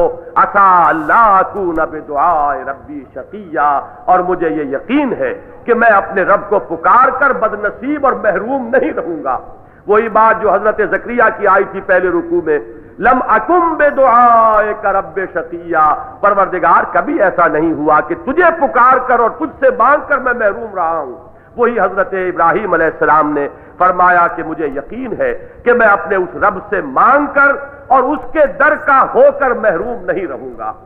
فلما اعتزلہم، تو جب وہ ان سے جدا ہو گئے، انہوں نے اعلان برات کر دیا حضرت ابراہیم نے. وما یعبدون من دون اللہ، اب یہاں تیسری مرتبہ آیا یعبدون کا لفظ. یہاں یہ تیسرے معنی میں آیا ہے دعا کے معنی میں، جس کو پکارا جائے. ذرا نوٹ کیجئے، وَأَعْتَزِلُكُمْ وَمَا تَدْعُونَ مِن دُونِ اللَّهِ، میں تم سے اعلان برات کر رہا ہوں اور ان سب سے بھی جنہیں تم پکارتے ہو اللہ کے سوا. فَلَمَّا اعْتَزَلَهُمْ وَمَا يَعْبُدُونَ مِن دُونِ اللَّهِ، اور جب کہ انہوں نے واقعتاً لا تعلقی اختیار کر لی ان سے بھی اور ان سب سے بھی جن کی وہ عبادت کر رہے تھے. یہاں لفظ عبادت اور لفظ دعا بالکل مترادف اور ہم معنی الفاظ کی حیثیت سے آئے ہیں، اور یہی بات ہے جو حضور نے فرمائی کہ الدعاء مخ العبادہ، الدعاء هو العبادہ، دعا ہی تو اصل عبادت ہے، دعا ہی تو عبادت کا اصل جوہر اور نچوڑ ہے. جس سے مانگ رہے ہو، جس کو مشکل کشا مانا ہے، جس سے حاجت روائی کی درخواست کر رہے ہو، وہی تمہارا معبود ہے. تو تین معنوں میں لفظ عبد یہاں پر لفظ عبادت کا اطلاق ہوا ہے. اور اس کو جوڑیے اب وہ جو آیت ہم پڑھ آئے تھے دوسرے رکوع کے اختتام پر، وَإِنَّ اللَّهَ رَبِّي وَرَبُّكُمْ فَاعْبُدُوهُ، اللہ ہی ہے میرا رب اور تمہارا رب، عبادت اسی کے لیے خالص کر لو، عبادت میں کسی اور کو شریک نہ کرو. اور سورہ کہف کی آخری آیت، فَمَنْ كَانَ يَرْجُو لِقَاءَ رَبِّهِ فَلْيَعْمَلْ عَمَلًا صَالِحًا وَلَا يُشْرِكْ بِعِبَادَةِ رَبِّهِ أَحَدًا. اور یہ جو کہا حضرت عیسیٰ علیہ السلام نے، انی عبد اللہ، اور ذکر و رحمت ربک عبدہ زکریا، اور سورہ بنی اسرائیل اور سورہ کہف دونوں کی پہلی آیات میں حضور کو کہا گیا اسرا بعبدہ اور انزل علی عبدہ الکتاب. ان تمام کو ذہن میں جوڑ لیجئے کہ اس معنی میں صرف خدا واحد کی عبادت کا مفہوم ان تینوں مفاہیم میں شامل ہوگا. مراسم عبودیت صرف اسی کے لیے، اطاعت مطلقہ صرف اسی کے لیے، اور دعا صرف اس سے خالصتاً کی جائے. یہ ہوگا تقاضا اس کا فاعبدوہ ولا یشرک بعبادت ربہ احدا. فلما اعتزلہم، تو جب انہوں نے لا تعلقی اختیار کر لی ان سے بھی اور ان کے معبودوں سے بھی، وہبنا لہ اسحاق و یعقوب، ہم نے ان کو عطا کیے. یہ انعامات ہیں جو اللہ کی جانب سے مل رہے ہیں. ہم نے انہیں اسحاق عطا کیا، ایک انتہائی صالح فرزند جسے نبوت سے سرفراز کیا، اور پھر ان کو ایک پوتا دیا، حضرت اسحاق کی نسل چلی، حضرت یعقوب علیہ السلام، انہیں بھی نبوت پر سرفراز کیا. ہم نے انہیں عطا کیے اسحاق اور یعقوب، وَكُلًّا جَعَلْنَا نَبِيًّا، اور ان سب کو ہم نے نبوت سے عطا کی، مرتبہ نبوت پر سرفراز کیا. یہ گویا کہ بشارت ہے بٹوین دی لائنز، بین السطور، ان مہاجرین حبشہ کے لیے کہ اللہ تعالی جب اپنے بندوں کو دیکھتا ہے کہ وہ اس امتحان میں کامیاب ہو گئے، انہوں نے ہر چیز سے تعلق اپنا قطع کر لیا سوائے خدا واحد کی پرستش کے، تب اللہ تعالیٰ کے انعامات کا دروازہ کھلتا ہے. اللہ تعالیٰ وہاں سے راستے نکالتا ہے جہاں سے راستہ کوئی نظر نہیں آتا. گھٹا ٹوپ اندھیرے مایوسیوں کے ہوں اور کہیں کوئی راستہ نظر نہ آ رہا ہو، وہاں بھی اللہ تعالیٰ راستہ بناتا ہے. یجعل لہ مخرجا ویرزقہ من حیث لا یحتسب. اس میں گویا کہ نوید ہے کہ جس طرح حضرت ابراہیم علیہ السلام جب اپنا گھر بار بھی چھوڑا، اپنے آباء و اجداد کی سرزمین سے منہ موڑ کر جب نکلے ہیں اللہ کی راہ میں مہاجر ہو کر، تو پھر اللہ نے کیا کیا انعامات کیے. یہاں ذرا ایک بات نوٹ کر لیجئے، حضرت اسماعیل کا ذکر نہیں ہے، حالانکہ اکلوتے پہلے بیٹے جو ہیں 13 برس تک اکلوتے رہے حضرت اسماعیل. 87 برس کی عمر میں حضرت اسماعیل عطا ہوئے اور 100 برس کی عمر تھی جبکہ حضرت اسحاق ہوئے. تو پورے 13 برس تک وہ اکلوتے بیٹے تھے اور بڑے بیٹے ہیں. ان کا ذکر یہاں اس لیے نہیں کیا کہ اس سورت کا جیسا کہ میں نے عرض کیا تھا ایک رخ ہے بنی اسرائیل کی طرف، اہل کتاب کی طرف. ابتدائی نصف جو ہے اس کا روح سخن ان کی جانب ہے، لہذا حضرت اسحاق اور یعقوب کا ذکر مقدم کر دیا. اور حضرت اسماعیل چونکہ مستقلاً ان سے ایک نسل چلی ہے اور ان سے خطاب جو ہے اس سورت کے آخری 2 رکوعوں میں ہے، لہذا ان کا ذکر جو ہے طبعاً نہیں کیا، مستقل 2 آیات کے اندر ان کا ذکر کیا ہے اور ان کا ذکر آگے کر دیا ہے. صرف تقدیم و تاخیر جو یہاں ہوئی ہے کہ بظاہر تو محسوس ہوتا ہے کہ حضرت اسماعیل کا ذکر پہلے آنا چاہیے تھا. انعام اول جو ہوا ہے وہ تو حضرت اسماعیل کی شکل میں، لیکن ان کو مقدم کر دیا گیا اس لیے کہ پہلے جو روح سخن ہے وہ اہل کتاب کی طرف، وہ نصارہ اور یہود کی طرف تھا. لہذا حضرت اسحاق اور یعقوب وَكُلًّا جَعَلْنَا نَبِيًّا وَوَهَبْنَا لَهُم مِّن رَحْمَتِنَا، اور ان سب کو ہم نے اپنی رحمت خاص سے حصہ عطا فرمایا. وَجَعَلْنَا لَهُمْ لِسَانَ صِدْقٍ عَلِيًّا، اور ان کا ذکر ہم نے باقی رکھا، بڑا ہی پاک ذکر. ان کے نام کی عظمت ہے، ان کے ذکر کی عظمت ہے، جیسا کہ حضور کے بارے میں فرمایا وَرَفَعْنَا لَكَ ذِكْرَكَ. لسان اس زبان کو بھی کہتے ہیں، اور لسان سے جو کچھ نکلے اس کے اوپر بھی اس لفظ کا اطلاق ہو جاتا ہے. جیسا کہ میں نے کل عرض کیا تھا، صلاۃ مسجد کو یہ اصل میں مغالطہ ہو رہا، یہاں نہیں، یہ لاہور کے درس کی بحث ہے کہ صلاۃ مسجد کو بھی کہتے ہیں اور صلاۃ نماز کو بھی کہتے ہیں. کبھی ظرف مراد لیتے ہیں مظروف بول کر، اور کبھی مظروف مراد لیتے ہیں ظرف بول کر. تو لسانہ صدقن یعنی ذکر جو زبان سے نکل رہا ہے حضرت ابراہیم کا اور حضرت اسحاق کا اور حضرت یعقوب کا علیہ الصلوۃ والسلام، اس کو لسانہ صدقن سے تعبیر کیا. بڑا ہی پاکیزہ ذکر، بڑے عزت و احترام کے ساتھ. آج دنیا کی 2/3 آبادی ہے جو حضرت ابراہیم، حضرت اسحاق، حضرت یعقوب کا نام لیتی ہے تو پورے عزت و احترام کے ساتھ لیتی ہے. مسلمان بھی اس میں شامل، یہودی بھی اس میں شامل، عیسائی بھی اس میں شامل. 1/3 کہیں عنصر صرف رہ جائے گا جو شاید ان ناموں سے ناواقف ہو، ورنہ یہ ہے کہ 2/3 کم سے کم دنیا کا وہ ہے جن کے لیے لسان صدق علیہ، جن کو بلند و برتر ذکر جو ہے حضرت ابراہیم علیہ السلام کو ان کی زبانوں پر عطا کیا گیا. وَاذْكُرْ فِي الْكِتَابِ مُوسَىٰ، اور ذرا ذکر کرو اس کتاب میں موسیٰ کا بھی. انہو کان مخلصا وکان رسولا نبیا. یہ پوری بحث میں بیان کر چکا. حضرت موسیٰ علیہ السلام کے بارے میں ایک تو لفظ مخلص آیا، یہ اخلاص سے بنا ہے مفعول، جسے خالص کر لیا جائے۔ اللہ تعالیٰ نے حضرت موسیٰ علیہ السلام کا ذکر جو اگلی صورت میں کیا ہے سورہ طٰہٰ میں، اس میں اس کی شرح آئے گی کہ ہم نے تمہیں اس وقت سے جب کہ وہ پیدائش کا مرحلہ ہے کس طرح بچایا ہے اس قتل سے کہ جو اس وقت ہو رہا تھا، قتل عام بچوں کا، اولاد نرینہ بنی اسرائیل کے ہاں چھوڑی نہیں جا رہی تھی، کس طرح معجزے سے انہیں بچایا، کس طرح دشمن کے گھر میں پلوایا۔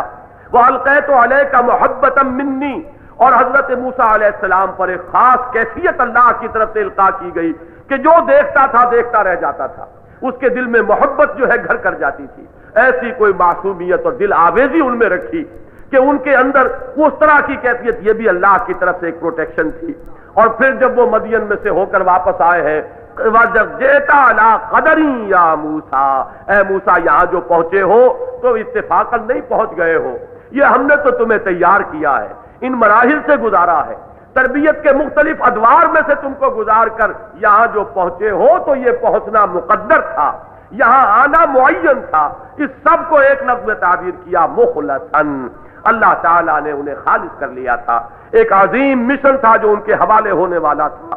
وَكَانَ رَسُولًا نَبِيًّا، اور مزاج میں زیر بحث لا چکا کہ رسالت اور شہادت یہ ہے قریب المفہوم الفاظ اور ان میں گہرا معنوی ربط ہے، تو ان کا مزاج جو ہے وہ صدیقین کا نہیں شہداء کا تھا، وہی جوش اور جلال اور غیظ اور غضب اور اسی طرح کا انداز جیسا کہ قرآن مجید میں موجود ہے کہ ایک کو تھپڑ مارا تو اس کی جان نکالی، دوسرے کی طرف بڑھے تھے تو اس نے اسی وقت ہتھیار ڈال دیے اور اسے بھی اپنی موت جو ہے وہ نظر آئی کہ موسیٰ وہی کچھ کرنے چلے ہو جو کل ایک کا کیا تھا، قلع قما کیا ہے ایک مکے میں۔ تو اس طرح کا انداز حضرت موسیٰ علیہ السلام کا ہے اور ان کو رسولاً نبیّا سے تعبیر کیا گیا۔ وَنَادَيْنَاهُ مِن جَانِبِ الطُّورِ الْأَيْمَنِ، اور ہم نے اسے پکارا اس پہاڑ کے مقدس کنارے کی طرف سے یا داہنی جانب سے، وَقَرَّبْنَاهُ نَجِيًّا، اور اسے ہم نے قریب بلایا، اسے ہم نے قریب کیا مناجات کے لیے، سرگوشی کے لیے، وہ مخاطبہ و مکالمہ الہی کہ جس سے حضرت موسیٰ علیہ السلام مشرف ہوئے ہیں۔ وَكَلَّمَ اللَّهُ مُوسَىٰ تَكْلِيمًا، اور موسیٰ کے ساتھ تو اللہ نے کلام کیا جیسا کہ کلام کیا جاتا ہے۔ یہ خصوصی فضیلت ہے، جزوی فضیلت جو حضرت موسیٰ علیہ السلام کو تمام انبیاء کرام میں حاصل ہے۔ یہ من برائے حجاب براہ راست گفتگو جو ہے یہ حضرت موسیٰ علیہ السلام کو نصیب ہوئی ہے۔ وَكَلَّمَ اللَّهُ مُوسَىٰ تَكْلِيمًا، یہ جانب طور الایمن، طور پہاڑ ہے وہ، اور جب کہ حضرت موسیٰ آ رہے تھے مدین سے واپس مصر کی طرف، اس وقت ظاہر بات ہے کہ اس کے جنوبی کنارے سے ہو کر گزر رہے تھے تو حضرت موسیٰ کے داہنی جانب پہاڑ تھا جس وقت کے ندا آئی ہے، اس لیے بعض مفسرین نے اس ایمن کو داہنی طرف کو حضرت موسیٰ کا داہنی جانب قرار دیا، اور بعض نے یہ کہا ہے کہ جب آواز آئی ہے اور حضرت موسیٰ نے پھر پہاڑ کی طرف رخ کیا ہے تو اس وقت ان کے داہنی جانب جو شرقی گوشہ تھا پہاڑ کا وہ مراد ہے۔ بہرحال یہ کہ اس میں ہم تعین کے ساتھ کچھ نہیں کہہ سکتے کہ اس وقت کیا ہوا، اور بعض نے ایمن کو لفظ یمن چونکہ آتا ہے برکت کے لیے تو یہ ترجمہ بھی کر دیا ہے کہ وہ بابرکت جو جگہ تھی وہ وادی مقدس، اس کو کہا گیا ہے کہ اس کے لیے لفظ ایمن یہاں آ گیا ہے۔ یہ مختلف تعبیرات ہیں تو اس سے کوئی مراد میں فرق واقع نہیں ہوتا، اصل بات جو ان کی فضیلت کی یہاں بیان ہو رہی ہے کہ مخاطبہ و مکالمہ الہی کے لیے اللہ تعالیٰ نے وہ دور سے ایک روشنی نظر آئی، معلوم ہوا آگ ہے، پہنچے اور بڑھتے چلے گئے، جب وہاں پہنچے تو پھر اللہ سے وہ شرف ہم کلامی حاصل ہوا، قربناہ نجیّا، اور ایک خاص فضل جو ان پر ہوا مزید، وَوَهَبْنَا لَهُ مِن رَحْمَتِنَا أَخَاهُ هَارُونَ نَبِيًّا، اور ہم نے اس کو عطا کیا اپنی رحمت خصوصی سے اس کا بھائی ہارون نبی بنا کر۔ حضرت موسیٰ علیہ السلام کی درخواست پر نبوت دی گئی ہے، یہ بھی آپ کو معلوم ہونا چاہیے، قرآن مجید میں صراحت ہے، ورنہ ان کو حکم ہوا تھا کہ جاؤ اور فریضہ تبلیغ ادا کرو، رسالت کے منصب پر فائز کیے جا رہے ہو۔ انہوں نے عرض کیا کہ پروردگار میری زبان میں لکنت ہے، ولا ينطلق لسانی، میری زبان میں لکنت ہے، میں بات نہیں کر سکتا۔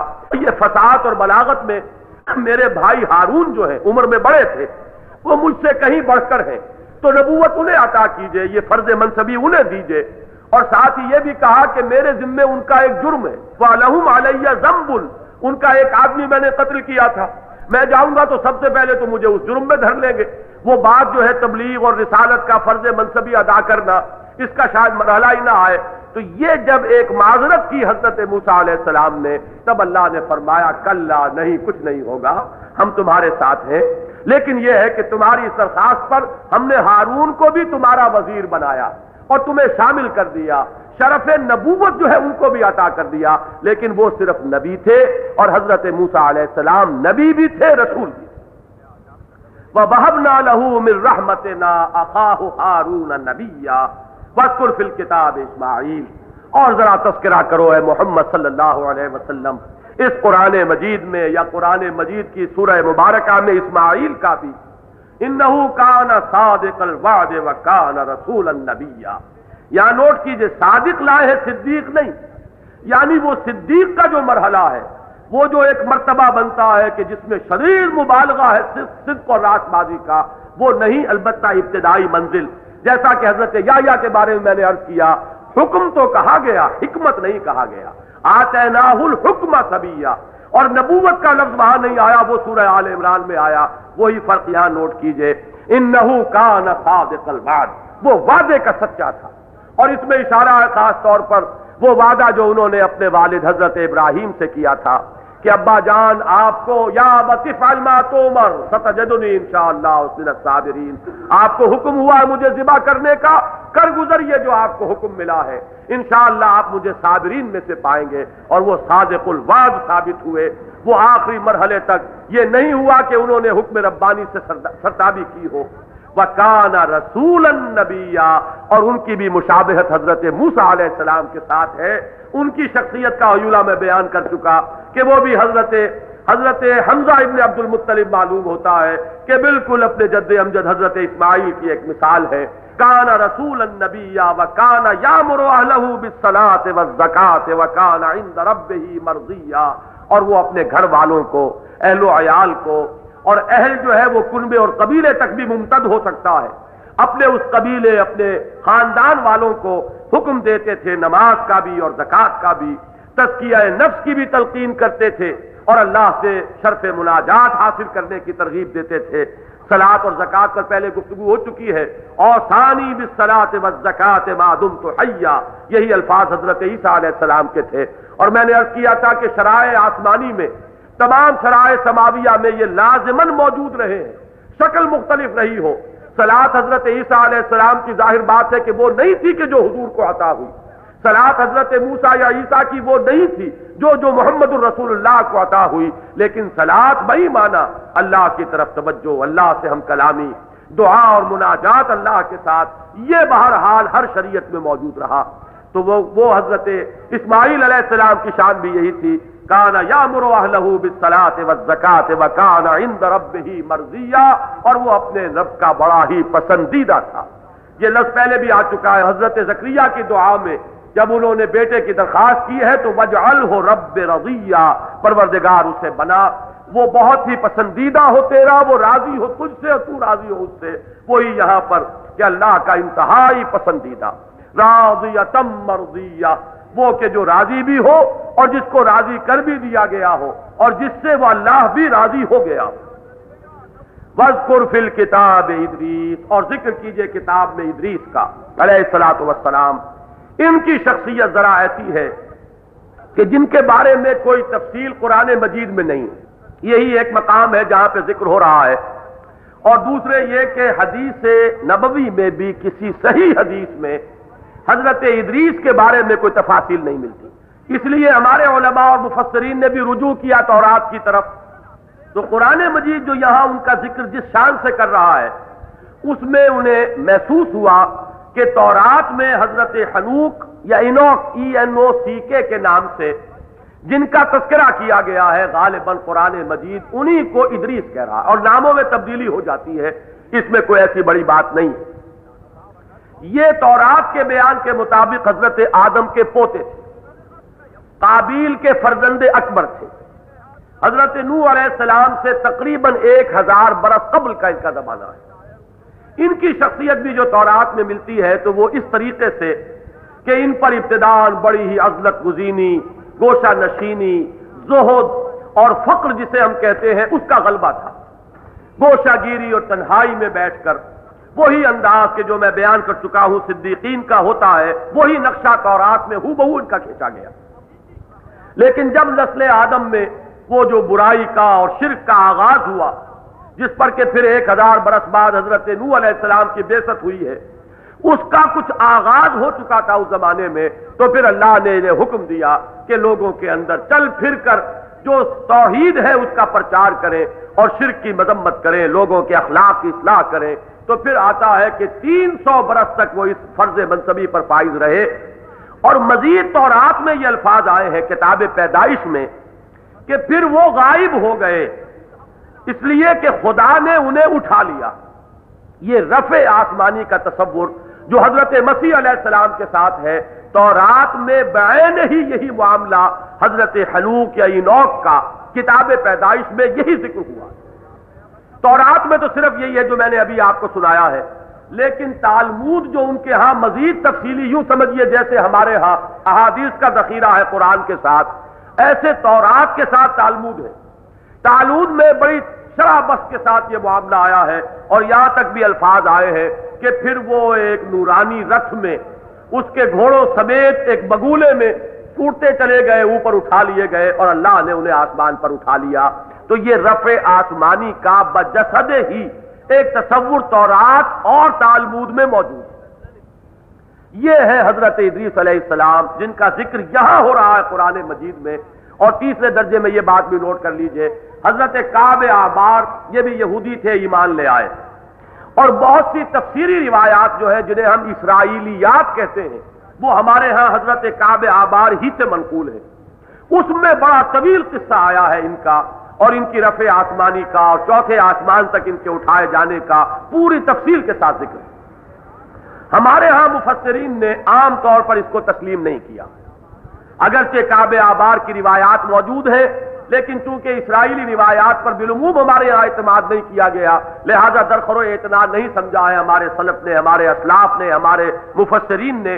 اور اسی طریقے سے چونکہ قرآن مجید میں بھی کوئی صراحت موجود نہیں ہے، تو بالعموم رائے تو یہ ہے کہ رفعناہ مکانا علیہ جو کہا گیا، وہ صدیق نبی تھے. پہلے تو یہ بات کہی، وَاذْكُرْ فِي الْكِتَابِ إِدْرِيسَ إِنَّهُ كَانَ صِدِّيقًا نَبِيًّا.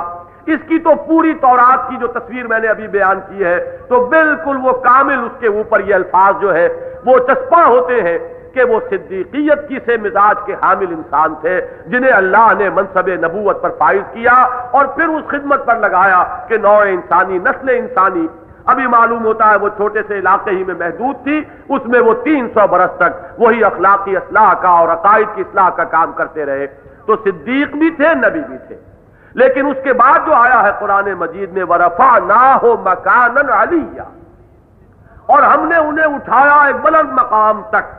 تو مفسرین کا تقریباً اجماع اس پر ہے کہ یہ جو رفعت ہے یہ بالفعل مکانی رفعت نہیں ہے، رفعت معنوی ہے. ایک اعلیٰ مرتبہ، ایک اونچا مقام اللہ نے ان کو عطا کیا.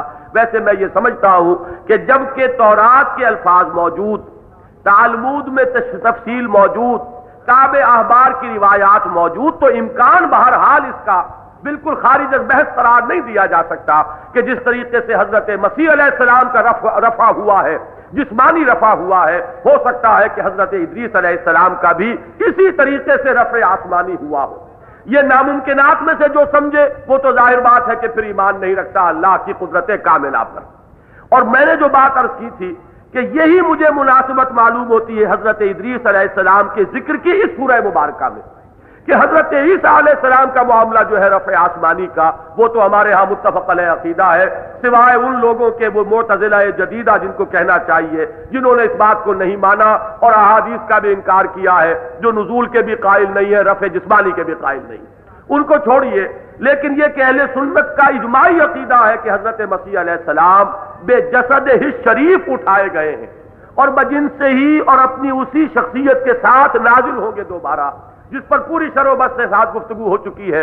تو مجھے یہ محسوس ہوتا ہے کہ ایک بڑی مناسبت ہے حضرت ادریس علیہ السلام کے ذکر کی اس سورہ مبارکہ میں، کہ یہ بھی ایک مثال ہے.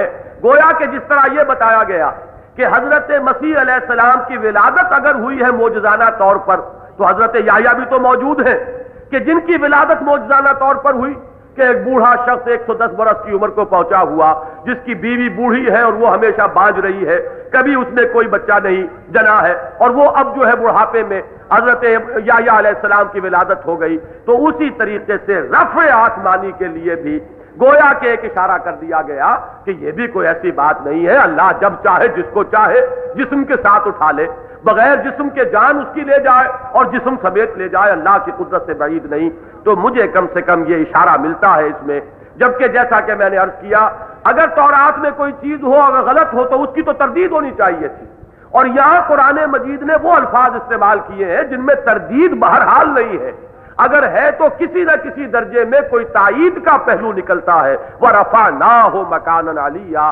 اس اعتبار سے ویسے دلائل کی بنا پر کسی کی رائے یہ ہو کہ نہیں یہاں صرف رفعت مرتبہ مراد ہے، تو میں نہیں کہوں گا کہ اس نے غلط کہا ہے، وہ بھی یقیناً مراد ہے، لیکن یہ کہ امکان موجود ہے یہاں پر اس کی نفی نہیں کی جا سکتی، جبکہ حضرت کعب احبار کی روایات تفصیلی موجود اور مشکات شریف میں حضور کا فرمان موجود ہے کہ بنی اسرائیل سے روایت کرو، اگرچہ اس کی نہ کامل تصدیق ہم کر سکتے ہیں اور نہ کامل نفی کریں گے سوائے ان کی کہ جس کی نفی قرآن مجید میں کر دی گئی ہو۔ یہ بات جو ہے یہ اصول کے طور پر ہے، تو اہل کتاب کی روایات کو قبول کرنے کا جواز موجود فرمان نبوی سے، کعب احبار کی روایات موجود، تالمود میں قصہ موجود اور تورات اور انجیل میں حوالے موجود، اس اعتبار سے اگر کوئی اس رائے کا حامل ہو تو بہرحال وہ بے بنیاد نہیں ہے، اور میرا رجحان اسی رائے کی طرف ہے، اور میں یہ سمجھتا ہوں کہ بڑی مناسبت جو ہے سورہ مبارکہ میں حضرت ادریس کے ذکر کی، اس کی بنیاد بھی یہی فرمایا اولئک الذین انعم اللہ علیہم من النبیین۔ اب نوٹ کیجئے جو آیت میں نے آپ کو سورہ نساء کی اس وقت جس کا حوالہ دیا تھا، وَمَن يُطِعِ اللَّهَ وَالرَّسُولَ فَأُولَئِكَ مَعَ الَّذِينَ أَنْعَمَ اللَّهُ عَلَيْهِمْ مِنَ النَّبِيِّينَ وَالصِّدِّيقِينَ وَالشُّهَدَاءِ وَالصَّالِحِينَ۔ ان چار مراتب میں سے یہاں کچھ انبیاء کا ذکر ہوا ہے صرف، اس لیے یہاں فرمایا اولئک الذین انعم اللہ علیہم من النبیین، یہ وہ سب سے اوپر کا جو کاڈر ہے، سب سے اونچا جو مرتبہ ہے، ان میں سے چند وہ ہیں جن کا ہم نے نام تمہیں سنایا، جن کے کچھ اجمالی حالات تمہیں بتائے، یہ ہیں وہ لوگ کہ جن پر انعام ہوا تیرے پروردگار کا، اللہ کا، جو ہم نبی تھے جو حضرت آدم کی نسل سے تھے، من ذریت آدم، وَمِمَّنْ حَمَلْنَا مَعَ نُوحٍ، اور جو حضرت نوح کے ساتھ جن کو ہم نے کشتی میں اٹھایا تھا ان کی نسل سے تھے، اور وَمِن ذُرِّيَّةِ إِبْرَاهِيمَ وَإِسْرَائِيلَ، اور جو ابراہیم کی نسل سے تھے اور اسرائیل یعنی حضرت یعقوب کی نسل سے تھے، وَمِمَّنْ هَدَيْنَا وَاجْتَبَيْنَا، اور جنہیں ہم نے ہدایت سے سرفراز کیا اور جنہیں ہم نے مجتبی بنا لیا، پسند کر لیا، جن کو چن لیا ایک عظیم مشن کے لیے، اور جن کو مرتبہ نبوت کے لیے پسند کر لیا اور جن کو کار رسالت کے لیے ہم نے چن لیا۔ وَإِذَا تُتْلَىٰ عَلَيْهِمْ آيَاتُ الرَّحْمَٰنِ، اور ان کی ایک شان یہ تھی، ان کی کیفیت قلبی یہ تھی، ان کا اللہ کے ساتھ لگاؤ کا عالم یہ تھا کہ اذا تتلیٰ علیہم آیات الرحمن، جب رحمان کی آیات ان پر تلاوت کی جاتی تھی، خروا سجدا وبکیا، ان پر وہ رقت طاری ہوتی تھی، اللہ کی عظمت کا وہ ایک تاثر قلب پر وارد ہوتا تھا کہ وہ فوراً سجدے میں گرتے تھے، اس حال میں کہ گریا طاری ہو جاتا تھا، روتے ہوئے پروردگار کے سامنے سجدے میں گرتے تھے۔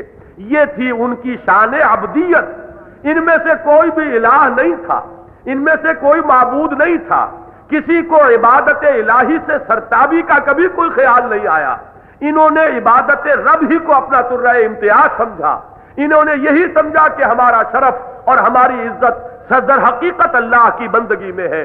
چنانچہ ان کی شان تو یہ ہے، کسی نے ان میں سے کسی کو معبود بنا لیا، کسی نے کسی کو الوہیت میں شامل کر لیا، کسی نے کسی کو کسی اور اعتبار سے مشکل کشا سمجھ لیا، کسی نے کسی سے دعائیں شروع کر دی، حالانکہ ان کی اپنی کیفیت یہ ہے کہ اذا تتلیٰ علیہم آیات الرحمن خروا سجدا وبکیا۔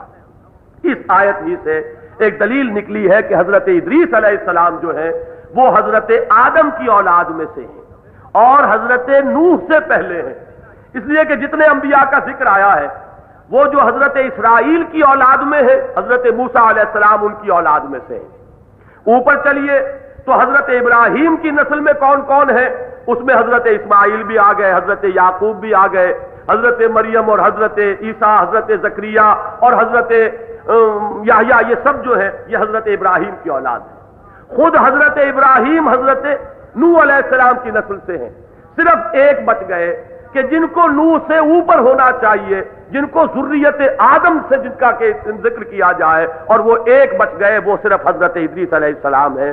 تو معلوم ہوا کہ حضرت ادریس کے بارے میں یہ خیال کہ یہ بنی اسرائیل کے انبیاء میں سے نہیں تھے بلکہ حضرت نوح سے قبل ان کی بعثت ہوئی ہے، یہ درست ہے۔ اس آیت سے بھی یہ دلیل جو ہے نکالی گئی کہ اولئک الذین انعم اللہ علیہم من النبیین من ذریۃ آدم وممن حملنا مع نوح ومن ذریۃ ابراہیم واسرائیل وممن ہدینا واجتبینا اذا تتلی علیہم آیات الرحمن خروا سجدا وبکیا۔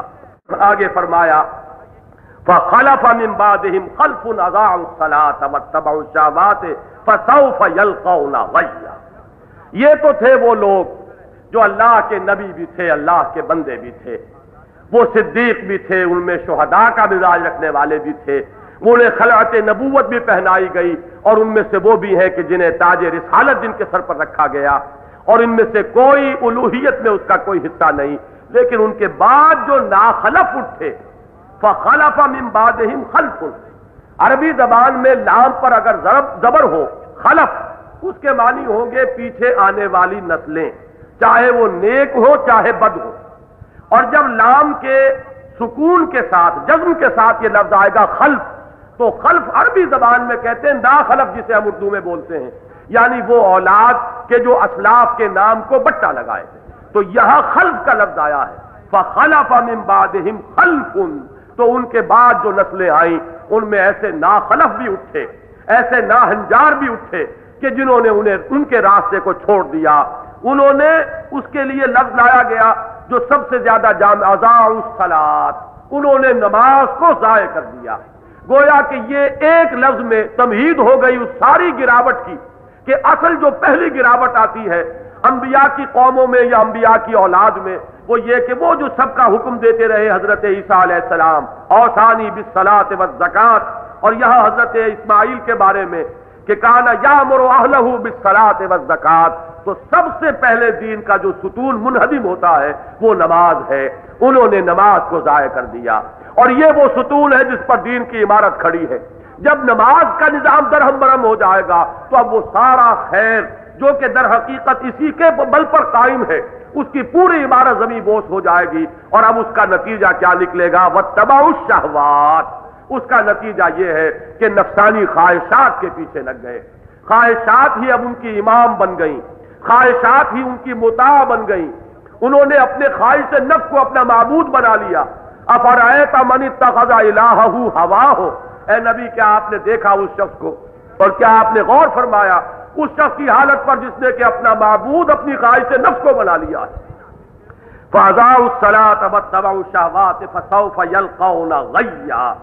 غی عربی زبان میں کہتے ہیں ہر شر کو، چنانچہ کل شر عند العرب غی، یہ صاحب کشاف نے لکھا ہے، علامہ زمخشری نے، اور اسی کی رائے مختلف مفسرین نے دی ہے۔ ایک رائے یہ بھی ہے یہ غوا سے بنا ہے، غوا کے معنی گمراہ ہو جانا، اغوا کہتے ہیں کسی کو راستے سے ہٹا دینا، گمراہ کر دینا، اور غوا ہے خود گمراہ ہو جانا، اس سے غی بنا ہے۔ اس غوا کی، اس گمراہی کی جو سزا ملتی ہے وہ غی ہے۔ اور بعض روایات میں آتا ہے کہ یہ بھی جس طرح ویل کا لفظ ہے، فویل للذین کفروا من مشہد یوم عظیم، جو ہم نے کل پڑھا تھا کہ روایات میں آیا ہے کہ یہ جہنم کی ایک ایسی وادی ہے کہ جس سے جہنم خود پناہ مانگتی ہے۔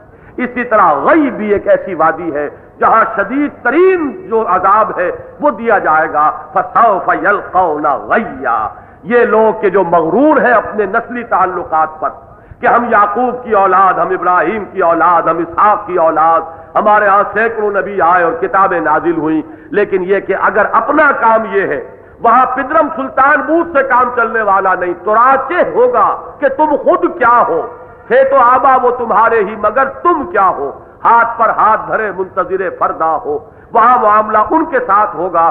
تو فرمایا یہ لوگ جو ہے جھونک دیے جائیں گے اس جہنم میں۔ فسوف یلقون غیا الا من تاب وآمن، ایک راستہ ہے اس سے نجات کا، ایک راستہ کھلا ہوا ہے بچت کا، بخشش کا، اور وہ راستہ ہے توبہ کا راستہ اور تجدید ایمان کا راستہ۔ یہ مضمون قرآن مجید میں سورہ فرقان میں بھی آیا ہے، الا من تاب وآمن وعمل عملا صالحا فاولئک یبدل اللہ سیئاتہم حسنات۔ بالکل وہی الفاظ یہاں بھی آئے۔ توبہ در حقیقت ایک اعتبار سے ایمان کی تجدید ہے۔ گناہ جو ہے وہ انسان کو اللہ سے دور لے جاتا ہے، توبہ کے ذریعے سے پھر وہ رجوع کرتا ہے خدا کی طرف۔ اور جو حدیث میں آیا ہے کہ جب انسان گناہ کرتا ہے تو ایمان اس کے دل سے نکل جاتا ہے، ایک پرندے کے مانند یا ایک سائبان کی طرح اس کے سر پر جو ہے وہ تن جاتا ہے۔ اگر توبہ کرتا ہے تو ایمان لوٹ آتا ہے، توبہ نہیں کرتا ایمان رخصت ہو جاتا ہے۔ یہ ہے وہ ایمان کا معاملہ حقیقت ایمان کے اعتبار سے۔ تو جو توبہ کرے اور ایمان لائے، تجدید ایمان کہہ لے، اثر نو اپنے ایمان کو پختہ کرے، وعمل صالحا، اور ایمان کی جو گواہی ملے گی وہ عمل صالح کی شکل میں ہوگی۔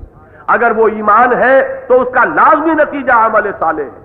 یہ جو مضامین سورہ والعصر کی تفسیر میں تفصیل کے ساتھ میں بیان بھی کر چکا ہوں، لکھ بھی چکا ہوں کہ ایمان اور عمل صالح کا چولی دامن کا ساتھ ہے، الا الذین آمنوا وعملوا الصالحات۔ اگر ایمان حقیقی موجود ہے عمل لازماً درست ہو جائے گا۔ ہو نہیں سکتا کہ ایمان حقیقی ہو اور پھر عمل درست نہ ہو، بلکہ ایمان کا جو شاہد ہے، گواہ ہے، وہ انسان کا عمل ہے۔ تو فرمایا الا من تاب وآمن وعمل صالحا فاولئک يدخلون الجنہ، یہ وہ لوگ ہیں کہ جو جنت میں داخل ہوں گے، ولا یظلمون شیئا، اور ان پر ہرگز کوئی ظلم نہیں کیا جائے گا۔ ان کے افعال و اعمال اور ان کی نیکیوں میں سے کوئی چیز جو ہے ضائع کی جانے والی نہیں ہے، ان کا کوئی حق تلف نہیں کیا جائے گا۔ جنات عدن التی وعد الرحمن عبادہ بالغیب، وہ جنات، وہ باغات، رہنے والے باغات جن میں ان کا قیام ہوگا، جن کا وعدہ کیا ہے رحمان نے اپنے ان بندوں سے جو غیب میں اسے مانتے ہیں، عبادہ بالغیب، جو بندے ہیں اور اس بندگی کر رہے ہیں اس کے باوجود کہ انہوں نے رحمان کو دیکھا نہیں، اس کے باوجود کہ وہ جنت ان کے نگاہوں سے اوجھل ہے۔ جیسا کہ بعض روایات میں آتا ہے کہ اللہ تعالیٰ فخر کرتے ہیں اپنے مومن بندوں کے بارے میں، ملائے اعلیٰ کی اس مجلس میں، وہ میری عبادت میں لگے ہوئے تھے، کیا انہوں نے مجھے کبھی دیکھا؟ نہیں پروردگار۔ کیا انہوں نے جنت کو دیکھا جس کا وہ مجھ سے سوال کر رہے ہیں؟ نہیں پروردگار۔ کیا انہوں نے دوزخ کو دیکھا کہ جس سے پناہ مانگ رہے ہیں؟ نہیں پروردگار۔ اگر وہ جنت اور دوزخ انہوں نے دیکھی ہوتی تو کیا وہ اور زیادہ نیک نہ ہوتے؟ ہاں پروردگار، یقیناً وہ اور زیادہ نیک ہوتے۔ اللہ تعالیٰ کو اپنے نیک بندوں کی یہ جو بات ہے یہ انتہائی محبوب ہے کہ وہ مانتے ہیں غیب میں رہتے ہوئے، جبکہ نگاہوں پر وہ پردے پڑے ہوئے ہیں کہ وہ حقائق جو اصلیہ ہے اس کائنات کے وہ ان کے نگاہوں کے سامنے نہیں۔ انہوں نے خدا کو دیکھا لیکن دل کی آنکھ سے دیکھا، جنت اور دوزخ کو مانا لیکن عقل سے مانا ہے، اور محمد الرسول اللہ صلی اللہ علیہ وسلم کی خبر کی بنیاد پر مانا ہے۔ تو میرے وہ بندے جو غیب میں ایمان رکھتے ہیں، یہی وہ لفظ ہے جو سورہ بقرہ کے آغاز میں آیا ہے، الف لام میم ذالک الکتاب لا ریب فیہ ھدی للمتقین الذین یؤمنون بالغیب۔ یہ غیب میں رہتے ہوئے ایمان یا غیب پر ایمان، یہ آپ مولانا اصلاحی صاحب نے جو مولانا فرائی کی رائے نقل کی ہے وہ تدبر قرآن میں دیکھ لیجئے، یہ دونوں ترجمے ممکن ہیں۔ بعض ظرفیہ بھی ہو سکتا ہے کہ وہ خود غیب میں ہے، اور بعض جو ہے وہ اس معنی میں بھی آ سکتا ہے کہ اللہ کو اور جنت اور دوزخ کو مانتے ہیں، درا حال ہے کہ یہ سب امور غیبیہ۔ تو یہ وہ جنات ہے کہ جن کا وعدہ کیا اپنے بندوں سے غیب میں، انہو کان وعدہ ماتیا، اور واقعتاً اللہ کا وعدہ لازماً آنے والا۔ عطا یاتی آنا اور ماتیا اسی سے مفعول بن گیا، جس کو لازماً آنا ہو، لایا جائے، یہ یقیناً وہ اللہ کا وعدہ ہے جو شدنی ہے، پورا ہو کر رہے گا۔ لا یسمعون فیہا لغوا الا سلاما، یہاں اللہ جو ہے اس کو استثناء منقطع کہتے ہیں، یعنی لغو سے اللہ اس معنی میں نہیں ہے کہ سلام بھی لغو کی ایک نوعیت ہے، بلکہ اس کو استثناء منقطع کہیں گے۔ انہیں ہرگز کوئی لغو بات وہاں سننی نہیں پڑے گی، بس سنیں گے تو قیلاً سلاما سلاما، ہر طرف سے تہنیت اور مبارکباد اور ہر طرف سے سلامتی اور سلامتی کے ڈونگرے یہی ہوں گے جو سننے میں آئیں گے۔ معلوم ہوا کہ انسان کو جو سب سے زیادہ ناپسندیدہ چیزیں ہیں ان میں سب سے ہلکی چیز کوئی قول لغو ہے، یہ سب سے ہلکی ہے۔ لغو چیز کو سن کر بھی طبیعت پر ایک انقباض اور خوف سا پیدا ہوتا ہے، تو فرمایا کہ وہ تک بھی ان کو کہیں اس عالم میں، اس جنت میں کبھی کوئی لغو بات سننے کی کوفت بھی گوارا نہیں کرنی ہوگی، خدا یہ کہ کوئی اور تکلیف یا کوئی اور مشقت۔ لا يسمعون فيها لغوا الا سلاما ولهم رزقهم فيها بكرة وعشيا، اور ان کے لیے ہے ان کا رزق پروردگار کا عطا کردہ، ان کا نصیب۔ رزق یہاں پر اس کو وسیع معنی میں لیجئے، وہ کھانے پینے کی اشیاء بھی ہیں، اس میں اللہ کی معرفت، انوار الہیہ کا جو حصہ وہاں ملے، اور اللہ تعالیٰ کا دیدار جو نصیب ہو، یہ سب کا سب وہ ہے کہ جس کو یہاں لفظ رزق سے تعبیر کیا۔ لہم رزقہم فیہا بکرۃ وعشیا تلک الجنۃ التی نورث من عبادنا من کان تقیا، یہ ہے وہ جنت جس کا وارث بنائیں گے ہم اپنے بندوں میں سے ان کو کہ جو تقی ہوں گے، جو ہمارے فرما بردار ہوں گے، ہماری معصیت سے اجتناب کرنے والے ہوں گے، ہماری بندگی کو اپنے اوپر لازم کر لینے والے ہوں گے، جو تقویٰ کی روش اختیار کریں گے۔ بارک اللہ لی ولکم فی القرآن العظیم ونفعنی وإیاکم بالآیات والذکر الحکیم۔